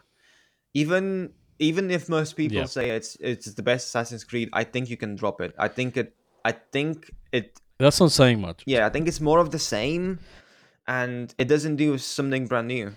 And it's a very old school open world game. Like it's It's very, very old. Like it's got a very old design to it. it's a gamey game. It's the type of game you play and you're like, oh, this is a Yeah. video game. You play some games sometimes and you're like, oh no, this is a Yeah. video game. I have to do this in this very particular, like methodical, like weirdly scripted order. That's Ghost of Tsushima. And also from a narrative standpoint, I don't think it has a particularly strong narrative. I don't think it's as affecting as like some other games. The second one I could drop is Doom Eternal, and I know there's some really hardcore shooter fans that are like, no, Doom is excellent, and I believe you. I believe you, and the soundtrack is great. I don't see how this is Game of the Year great, in a sense. I know the people who love shooters love it, Yeah. and I'm yeah. super happy for that. I bet this is an incredible experience. I've played Doom 2016. I haven't played Eternal, and I'm like, yeah, this is okay. This is great for a very shooter-based, shooter-minded audience, if that Yeah. makes sense. Yeah. So these are the two games I could drop. All Yeah. of the other games have really strong argument. Animal Crossing New Horizons is the game that defined our spring, our summer in terms of like how do we Yeah. cope with COVID-19? Like how Yeah, but it's and not a but it's not a good game. Like as a game it's bad. no, I think it's an excellent game. So I think it's an excellent game with some very Really. Nintendo ass things going on. The multiplayer, That brings down the game. yeah, the multiplayer for Animal Crossing is sensational if you can get it to work. Except for the fact that it's really clunky and cumbersome, right? So like, And it's also very repetitive. Like it is literally just doing chores. yes, but like, there's no other game. I'll make this argument now that's captured our attention as much as Animal Yeah. Crossing has. Like, there's no you go on Twitter. I went on Twitter in March, and everyone was playing it. People that were not into games bought a Switch for it. I played Yeah. I played Animal Crossing with friends that did not play a game before, or like not a mainstream like hardcore game, not like a phone game. Like the Yeah. impact that this has on the world is invisible to the enthusiast crowd. And in a sense, this is for me the exact opposite with Hades. Hades is a game for people who love games. Animal Crossing Yeah. is a game for people who don't know they love games yet.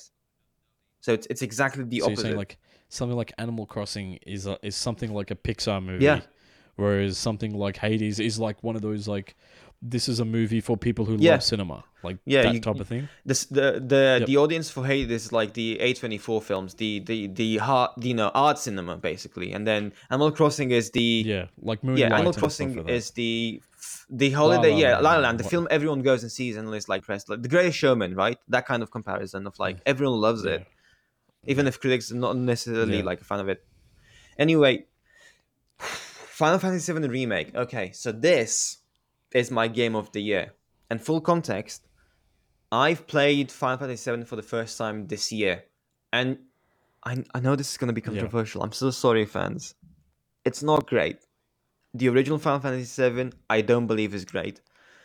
This being said, I love Crisis Core, and I have played Crisis Core before. I've seen Advent Children. Final Fantasy VII Yeah. Remake is my game of the year because it's one of the best Final Fantasy games ever, and one of the best role-playing games. And And you could argue that is the biggest risk of any of those games. yes, I can argue that Okay. this is the biggest risk because it's a remake in a literal sense. This is okay. This okay. Maybe this is one way to say it. If we're talking about the movie comparison, say this is like a remake of a classic film that people love, but it was really good back because it was like a marvel to make it back with the technology that was back in the day. But imagine like it's like a remake, but it introduces all these new ideas, but still is faithful to the kind of the formula that made the original so good. I struggle to say this without giving away the core thing that makes me love remake. For my, if you're wondering about my spoiler thoughts, like my thoughts about the game, watch the streams, watch the VODs. But Yeah. this is yeah, The but this gameplay is is not so just a different. remake. You learn more about the characters But and this is not everything. just a remake. Yeah, it's a reimagining. Not even just a remind. Let me think about how to say this.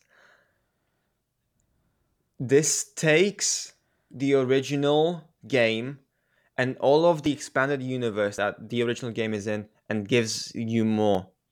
This is not just a remake. It is a remake and it is also Okay. not a remake. That's the closest I can go without Yeah. saying something that like I don't want to say. Yeah. It's Okay. like Fair enough. yeah, it's There's a lot to this game, and it was a massive risk for Square to upset millions and millions of multiple generations of fans because you've got people who are in their 20s, who now have got kids who Mm-hmm. are like as old as they were when they played Final Fantasy VII. You know what I mean? Like You've got that. Plus, you've got the people in between, older brothers and younger brothers and stuff who just who grew up with the Final Fantasy X series and stuff like that, who came to 7 later in its original form, not in the remake. And then they're playing the remake as well. So you've got like 3 generations of gamers there. And it plays to all of them, but particularly to the people who were with this franchise from the beginning. Really? With the FF7 franchise series, yes. That's why it is amazing. If you've played the original when it came out, if you've watched Advent Children when that came out, if you've played Crisis Core when that came out, if you're invested and know these characters, this is more than a remake. Does it seem lacking because it's not the full game? Yeah. I was about to say, like, the core problem here is that this is not a full game. The core problem is that this is remake, but also part 1. That is the nail in the coffin of, like, I can see a lot of argument a lot of people argue that, like, this isn't even the full game, except it took me 100 hours to do 2 playthroughs, right? Like, so like 50, 60 per one playthrough. It is arguably almost as long as, like, maybe longer than, like, all of these games. I think Ghost of Tsushima might be kind of the same length in some instances, but it is part 1, but it is also like the most complete in terms of, like, play hours. Like, you have a lot to chew on. But I feel like it's not like a game like Animal Crossing and Hades that, like, people bought Switches for Animal Crossing to try it. People tried roguelikes that had never even thought about it to play Hades. Do you think... I don't think people who weren't already invested in Final Fantasy played Remake. Yeah, it was just kind of a thing on the radar. That's a... Yeah. You know what I mean? If Animal Crossing is a game for, like, is the Pixar movie, Hades is like the art house. This is a game for Square fans. This is a game for FF7 fans. This is not a game you can easily get into if you've never played any of these games. This is the Avengers. This is Avengers. Right? Yeah. And it's yeah. That's the thing, like this, like it's hard to get into this without having to do other things around it. Without, like, having to read up. Yeah, like because there's no, like, it's the thing is, like, we rely so much on comparisons to other mediums and stuff. There isn't really anything like it. No. You know how they say, like, oh, why are they bringing back this TV show? Why are they even trying to bring back this thing? Yeah. But instead of it being bad, imagine it was like it somehow ticks the boxes you wanted, but also does all this original stuff that the team that made the original series would never have been able to do. Like, wouldn't even thought about. Like, that's, you know, nothing really does that in that way. So that's the thing in the favor of Final Fantasy Remake, I think. It's just that This is Avengers Endgame. Yeah. That film, if you've seen it, like, I think it should have been Final Fantasy VII Remake, Episode 1. I think that would have changed the argument. I think that would have made it so much... Because that's a misnomer, right? That is misleading when it says Final Fantasy VII Remake. Because that says that the entire game is in here. And I'm losing my mind. The answer is yes and no. If you play the game to the end, I can make a very compelling and convincing argument for why it shouldn't be called Episode 1. I don't think the next entry in the series in this remake series will be part 2. I don't think that's how it's going to be called. So do you think, like, this is its own, like, this is so good that it has so much on its own that it's its own standalone thing, rather than being seen as a bit of another game remade? I think it's good enough to make you want the other stuff.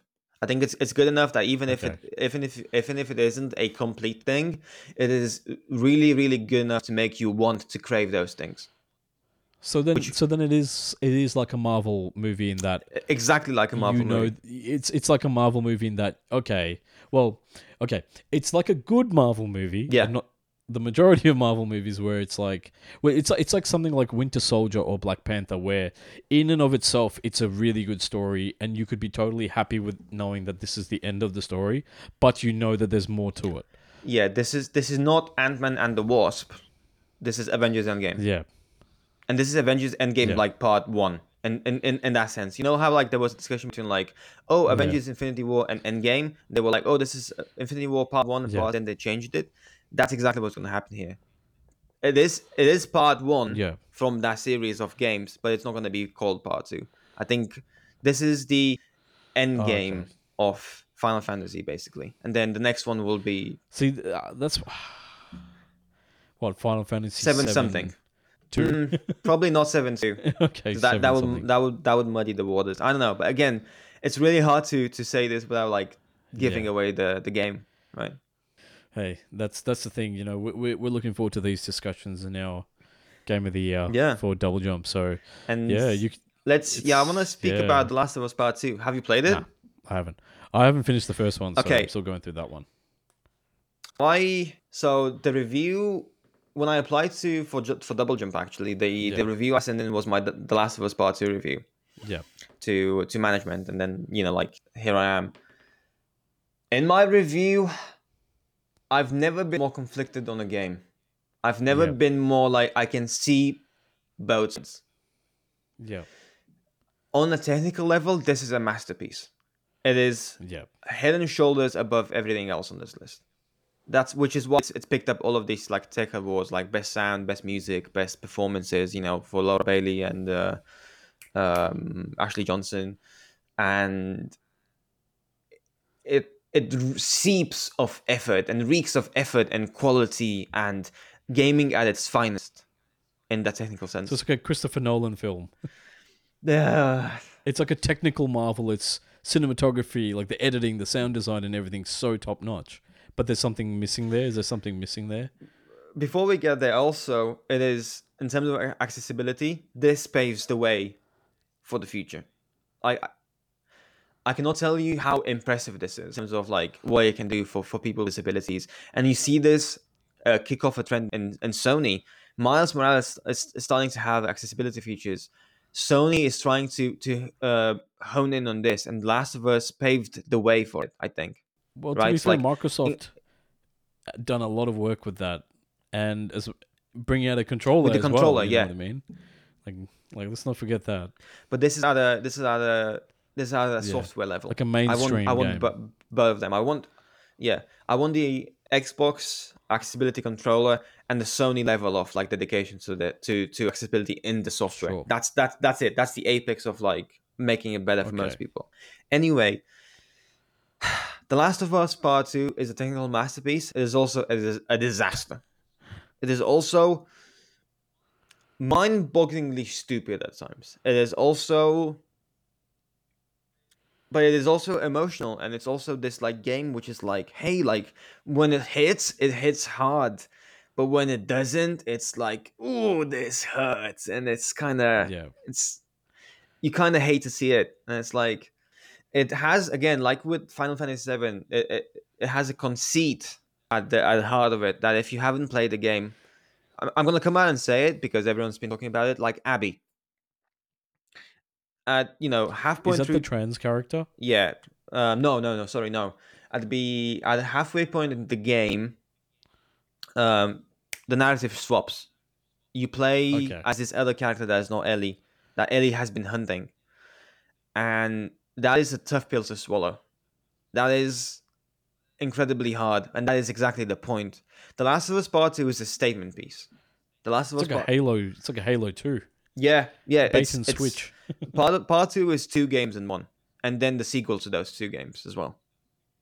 It's wow. The narrative, very ambitious project, and the narrative structure really falters, and it really struggles to get all of its ideas across the finish lines.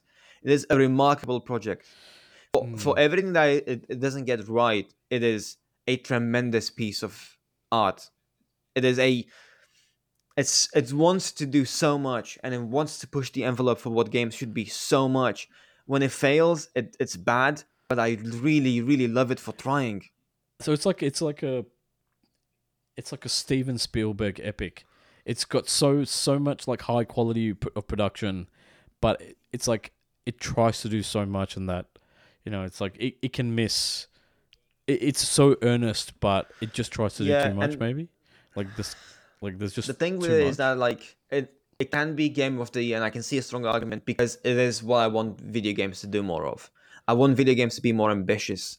I want video games to Yeah. go beyond what we've seen so far. I want video games to be greater. And out of all of these games, The Last of Us Part 2 is the one with the highest ambitions. Also the one that doesn't hit all of them, See, but it's the one that like tries the hardest. that's the thing. I think it's like I think 2020, like over the last few years, I think these are the two things that I'd like to. I think Game of the Year now is a very restricting category. I think they're like two. I think there's like Game of the Year, and then there's Gaming Experience of the Year, or Most Significant Game of the Year. Because you might have a really good game that's like great to feel. Like Hades could be a really solid game, like gameplay wise, sound wise, graphics wise, and everything, right? But it's just missing something like it doesn't push pop culture like Animal Crossing New Horizons. It doesn't challenge the status quo of expectations like Final Fantasy, and it doesn't push the boundaries of games design like Last of Us. But if you just think of it as like a game, as like a thing to Mm-hmm. play, you might say Hades is the best game. But if you think of those like other games, like then be like, well, what is the most significant game of Yeah. the year? What is the best gaming experience? Like I think that's like maybe that's an I don't know, maybe that's just like a different argument to have about how games are evolving as a medium as well. You know what I mean? Like, let's rate all of these games. Like, for me, Last of Us Part 2 is an 8. Can I see it get Game of the Year? Yes. Animal Crossing is a 9. Can I see it get Game of the Year? Yes. Final Fantasy VII Remake for me is a 9. Can I see it get Game of the Year? Yes. Hades is a 9.5. That doesn't, in my mind, right? Like, objectively, I think it Yeah. is potentially probably the best game on this list. Does that qualify? Is that enough to be Game of the Year? Is the Yeah. question. Is the fact that this game is the best make it Game of the Year? And the answer is oftentimes no, because you like with Last of Us Part 2, choosing a Game of the Year is a statement. What is the message that you want to send? If you choose The Last of Us Part 2 as your Game of the Year, the message you want to send to other industries, to everyone in this industry, is that like, we love when games do more and are more. If you choose Animal Crossing, that becomes, we love when games bring us Yeah. together during turbulent times, during challenging moments of our lives. If you choose Hades, you say we love mechanics. We love it Yeah. when games are robust and when they're active and infectious. If you choose Final Fantasy VII Remake, you say we love nostalgia and we love it Yeah. when things are reinvented and when we love innovation in something that's been done before. If you choose Doom Eternal, you say we love iterative things, we love iterative products. If you choose Ghost of Tsushima, you say, hey, like, we love it when a really good formula finally hits its peak. There's so many arguments for all of these games, right? But at the end of the year, right, Yeah. the game that comes up on top is sends a Yeah. message, and I'm excited to see what this message is. That's where the context works. Like Animal Crossing, like True, its very impact would true. be lessened if there wasn't the pandemic. You know,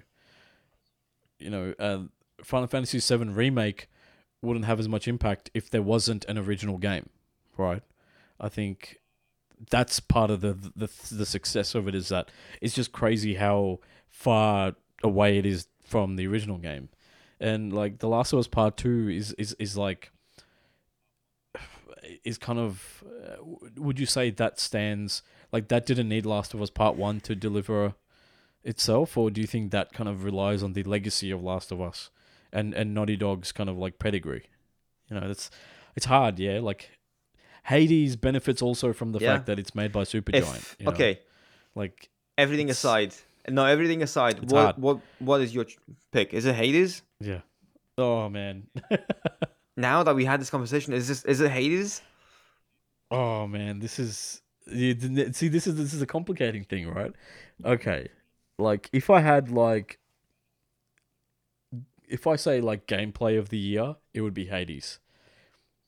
If I had like most impactful game of the year, then you could say like, you know, like Final Fantasy, just because the way it challenges what a video game can be in terms of adhering to legacy.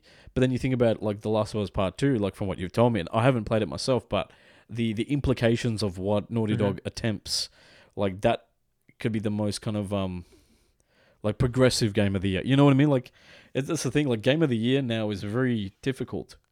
You know, like that's the thing, man. It's difficult, dude. It's so much more like for me personally. Yeah. Oh, I don't know. I can really only comment on Hades because that's the only one of those games I've played.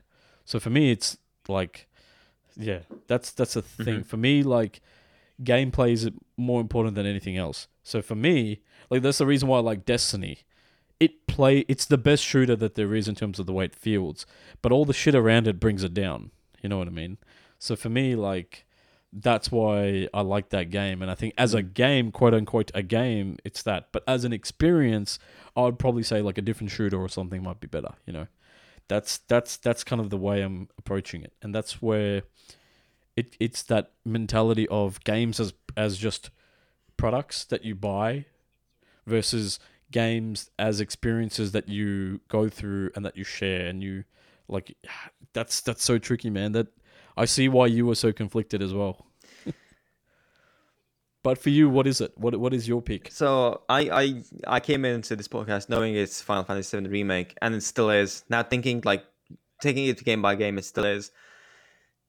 If only when I finished that game, I was like, do I want to write a dissertation on this for my university? Is this do I love it enough? And the answer is yes. And for me it's remarkable because I didn't love 7. I didn't love the original. And that is to me the credit of Remake, that like I did not love the original. I did not I love Last of Us, the first one. You didn't need much for me to get on board for part 2. You need a lot for me to get on board for 7 Remake, and it's still delivered. And I'm not in the core audience for 7 Remake in a sense, and I still got so much out of it. See, then for me, like from what I saw of Remake, like if it were, I would probably, me personally, I'd probably go for Remake as well, just because hearing that it did deliver on a lot of the promise that it had, and that it does flesh out a lot of the characters that you kind of didn't get to really see much of in the other Final Fantasy VII media. Because the thing is, like, truth be told, like, yeah, I played a bit of Hades, but I haven't touched it. I played it for a couple of hours, and then that was it. Like, I haven't gone back to it. If it was really that good a game, I would have been drawn to it, right? I feel like it's one of those things where, like, a good game or a show or something makes you want to come back to it, you know? I didn't get that from Hades. So I guess, yes, for me, Hades wouldn't be the pick. Then I would be looking at something like a Final Fantasy remake or Last of Us. Like, obviously, if I'd played both of them, I would be able to give a comment, but I would say then it would be one of those two. But, like, for someone like Jake or something, he'd love Hades. Yeah. It'd just be Hades. I'm excited for our Game of the Year coverage, the double jump discussions, because I'm coming in hot with my 7 remake, and I think Lux and I might be the only people who are championing for 7 remake. Yeah. You know what? Like, speaking to you is encouraging me to get it. Like, that's the thing. That's a good thing. I'm happy. More people should be playing all of these games. And actually, I think part of the problem with The Last of Us, the people who comment on it are not the people who've played it. And I think I can safely tell you it's a game that you want to buy even if you end up hating it. If that makes sense. Even if you end up reselling it after, it is interesting enough, because you want a game that is polarizing. If a game is a 6, it's meh. You don't think about it. If you hate it, it's interesting to analyze the reasons for why you hated it. That gives you a very valuable experience, I think. It sounds like a game that if you call yourself a serious fan of video games, you should play it if you're a serious fan of anything. If you're a fan of movies, if you're a fan of books, if you're a fan of video games, if you're a fan of... That's huge praise, because, like, if you're a fan of Last of Us narrative, Part 1, I'm playing through that, and that's like very like boring. oh really? So like if it's, I find that very boring. But then again, I'm playing it now, and it's a game from 2013. Like obviously it's not going to age as well, but yeah. Yeah, if you're a fan of anything, you should play this. If you've dearly loved and or hated something in your life, you should play Last of Us Part 2. Regardless of Then wouldn't that make that the game of it's the a year? good question. For me, it isn't. Like for me, like The Last of Us Part 2, like Neil Druckmann said, it's a game about hate. It's tough. It's a tough pill to swallow. It's a sad game. It's a tale of vengeance. It's the Count of the Monte Cristo of video games, and that's a hard lesson that revenge is not worth it. And Final Fantasy VII Remake is like woohoo, defeating gods and being empowered, and that's a different experience altogether. It's defying destiny, defeating gods, defeating Sephiroth, stuff like that. Fair enough. Maybe we'll leave it up to the audience to decide and see. Maybe they disagree with. Maybe they wanted to add a game or games to that list, and definitely keep an eye out on doublejump.co for our Game of the Year coverage over the coming weeks. But yeah, that was a very lengthy discussion there, and thanks for soldiering on with us over here. If you have any questions or if you want to send in your thoughts, you can always send in your questions at podcast@doublejump.co or hit us up on doublejump.co/discord in the Discord community. But yeah, in terms of plugs, Ed, we've got some stuff coming from you over the next couple of weeks. Yeah, so I finished Miles yesterday, Sunday, as I mentioned earlier. My review should be done this week. If everything goes well with like university and plans, my review should be done this week. Similarly, my Series S and PlayStation 5 hardware reviews should be done this week. I should have them out by the end of the week. Yeah. I have problems with both of these systems. I have problems with Miles. Current gen, next gen is definitely not without its faults. And that's all I'm gonna say right now. It's for all of the hype that I've fed off the existence of these consoles for so long. I'm finally at the point where I'm like, no, I can be objective about this. I'm finally at the point where I'm like, okay, the hype kind of died off. Now it's here. What do I think? And it's not all. It's not all great. And at the end of the day, you don't need them. You can wait. Ooh. I don't think there's any harm in waiting until next year when more games that are designed with these consoles in mind are out. I'll say this. If you play video games on your Xbox and PlayStation system today, there may not be a reason to get them. There's no reason not to get them as well. Because both of these consoles allow you to play the games, and these games play better. If you know you're gonna play your Xbox or your PlayStation, there's nothing except for like obviously availability and price. There's nothing stopping you from getting them. Yeah. So if you know you're gonna buy Cyberpunk, if you know you're gonna buy Ratchet and Clank or Halo Infinite next year, there's nothing that will prevent you from pressing the button now, from doing it right now. In that sense, right? Yeah. So again, Cyberpunk might be clunky on PS4 or Xbox One. It should run well on the newer stuff. So that's a decision that comes down to like what games are you looking for. If you've been playing games from your backlog, you don't need it.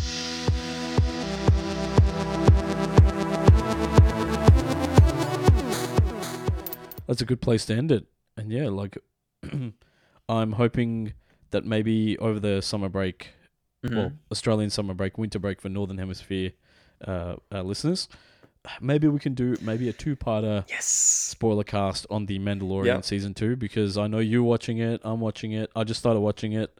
I know Lux and a few people on the staff, maybe because there's 8 episodes and they won't be done until, I think, January. So maybe we might do like the first episode with the first 4 episodes of Season 2, and then maybe a second parter with the rest of the season. So we'll keep an eye on our socials to see when those will go live. But yeah, dude, thank you so much for joining me. For two hours of discussion. That was a lot of fun. A lot of passion as well. Next gen game of the year. It's all ramping up. It's all 2020 is finally going to be over. Exactly. And that's the thing. At the end of the day, It is it is a great time to be playing phenomenal. games. And the thing is, it's such a good time to be a gamer. It's such a good time to love video games. You have so many avenues, and you have Game Pass, and all of these subscription services that allow you to play so many good games and have such a great time. And the thing is, like, let's not forget, if you're a PlayStation Plus subscriber and you sign into your PS5, you can download like a whole bunch of awesome, like, Last of Us Remastered, Marvel Spider-Man, Ratchet and Clank, like a whole bunch of top-selling PS4 games, like essentially free to play on day one when you log in via your PlayStation Plus subscription. So whatever system you get, play the games, play the best games of the previous generation, play the new titles that have come out, and look forward to the original games that are coming out over the next few years. So yeah, definitely let's leave it on a message of hope, because that's all we can do. Because and if I can give 2 recommendations for like social experiences, if you're lockdown restarted in the UK, I know you guys are leaving lockdown, which is amazing news. If you're stuck in a dark place and you want games to pick you up, PlayStation Plus, if you have a PS5, play Monster Hunter World with your friends. It's been such a good time for me to like play with one of my best friends. Similarly, on the Xbox side, you have Sea of Thieves. It's so fun to be a pirate on the ship and pillage stuff. Pillage like treasure islands with your friends. It's such a good time to be social with your friends online. Even Tetris, it's such like never before have I believed in the power that video games have to bring us together and get us all chatting and talking and existing in the same space, precisely because it's very hard to get together now, precisely because like we're more alone than we've been in a very long time, and video games bridge the gap. And the thing with crossplay is that you can play Sea of Thieves across platforms. You can play Monster Hunter World across platforms on consoles only. But Sea of Thieves with PC as well. Yeah, Sea of Thieves with PC. Same with Forza. Same with Rocket League. Call of Duty and stuff. Like, of course, there's a lot of salty people out there, but if you can, if you just want to just play with friends, definitely do that. And if you're looking to add to your friends list or to find a new community, hop on our Discord, say hello. We've got plenty of people playing across all sorts of different platforms, lots of different games. People. Like I'm all the time. I'm recruiting people for my pirate crew, so hit me up. Yeah, if you want to raid the seas. The thing. And like, hey, I'm going to be streaming Overwatch this week, which I haven't played in a couple of years now, and a few people have said they've been playing it. So you know what? If you want, like, come jump on one of those streams and say hi, see what you think, and if you like it, just join us, and maybe next time we'll do something together, even off screen. So that definitely join the community. Come say hi and enjoy the content that we've got, coming out every couple of days for you. But yeah, until next time, look out for one another. Peace. Okay, bye everyone. Much love.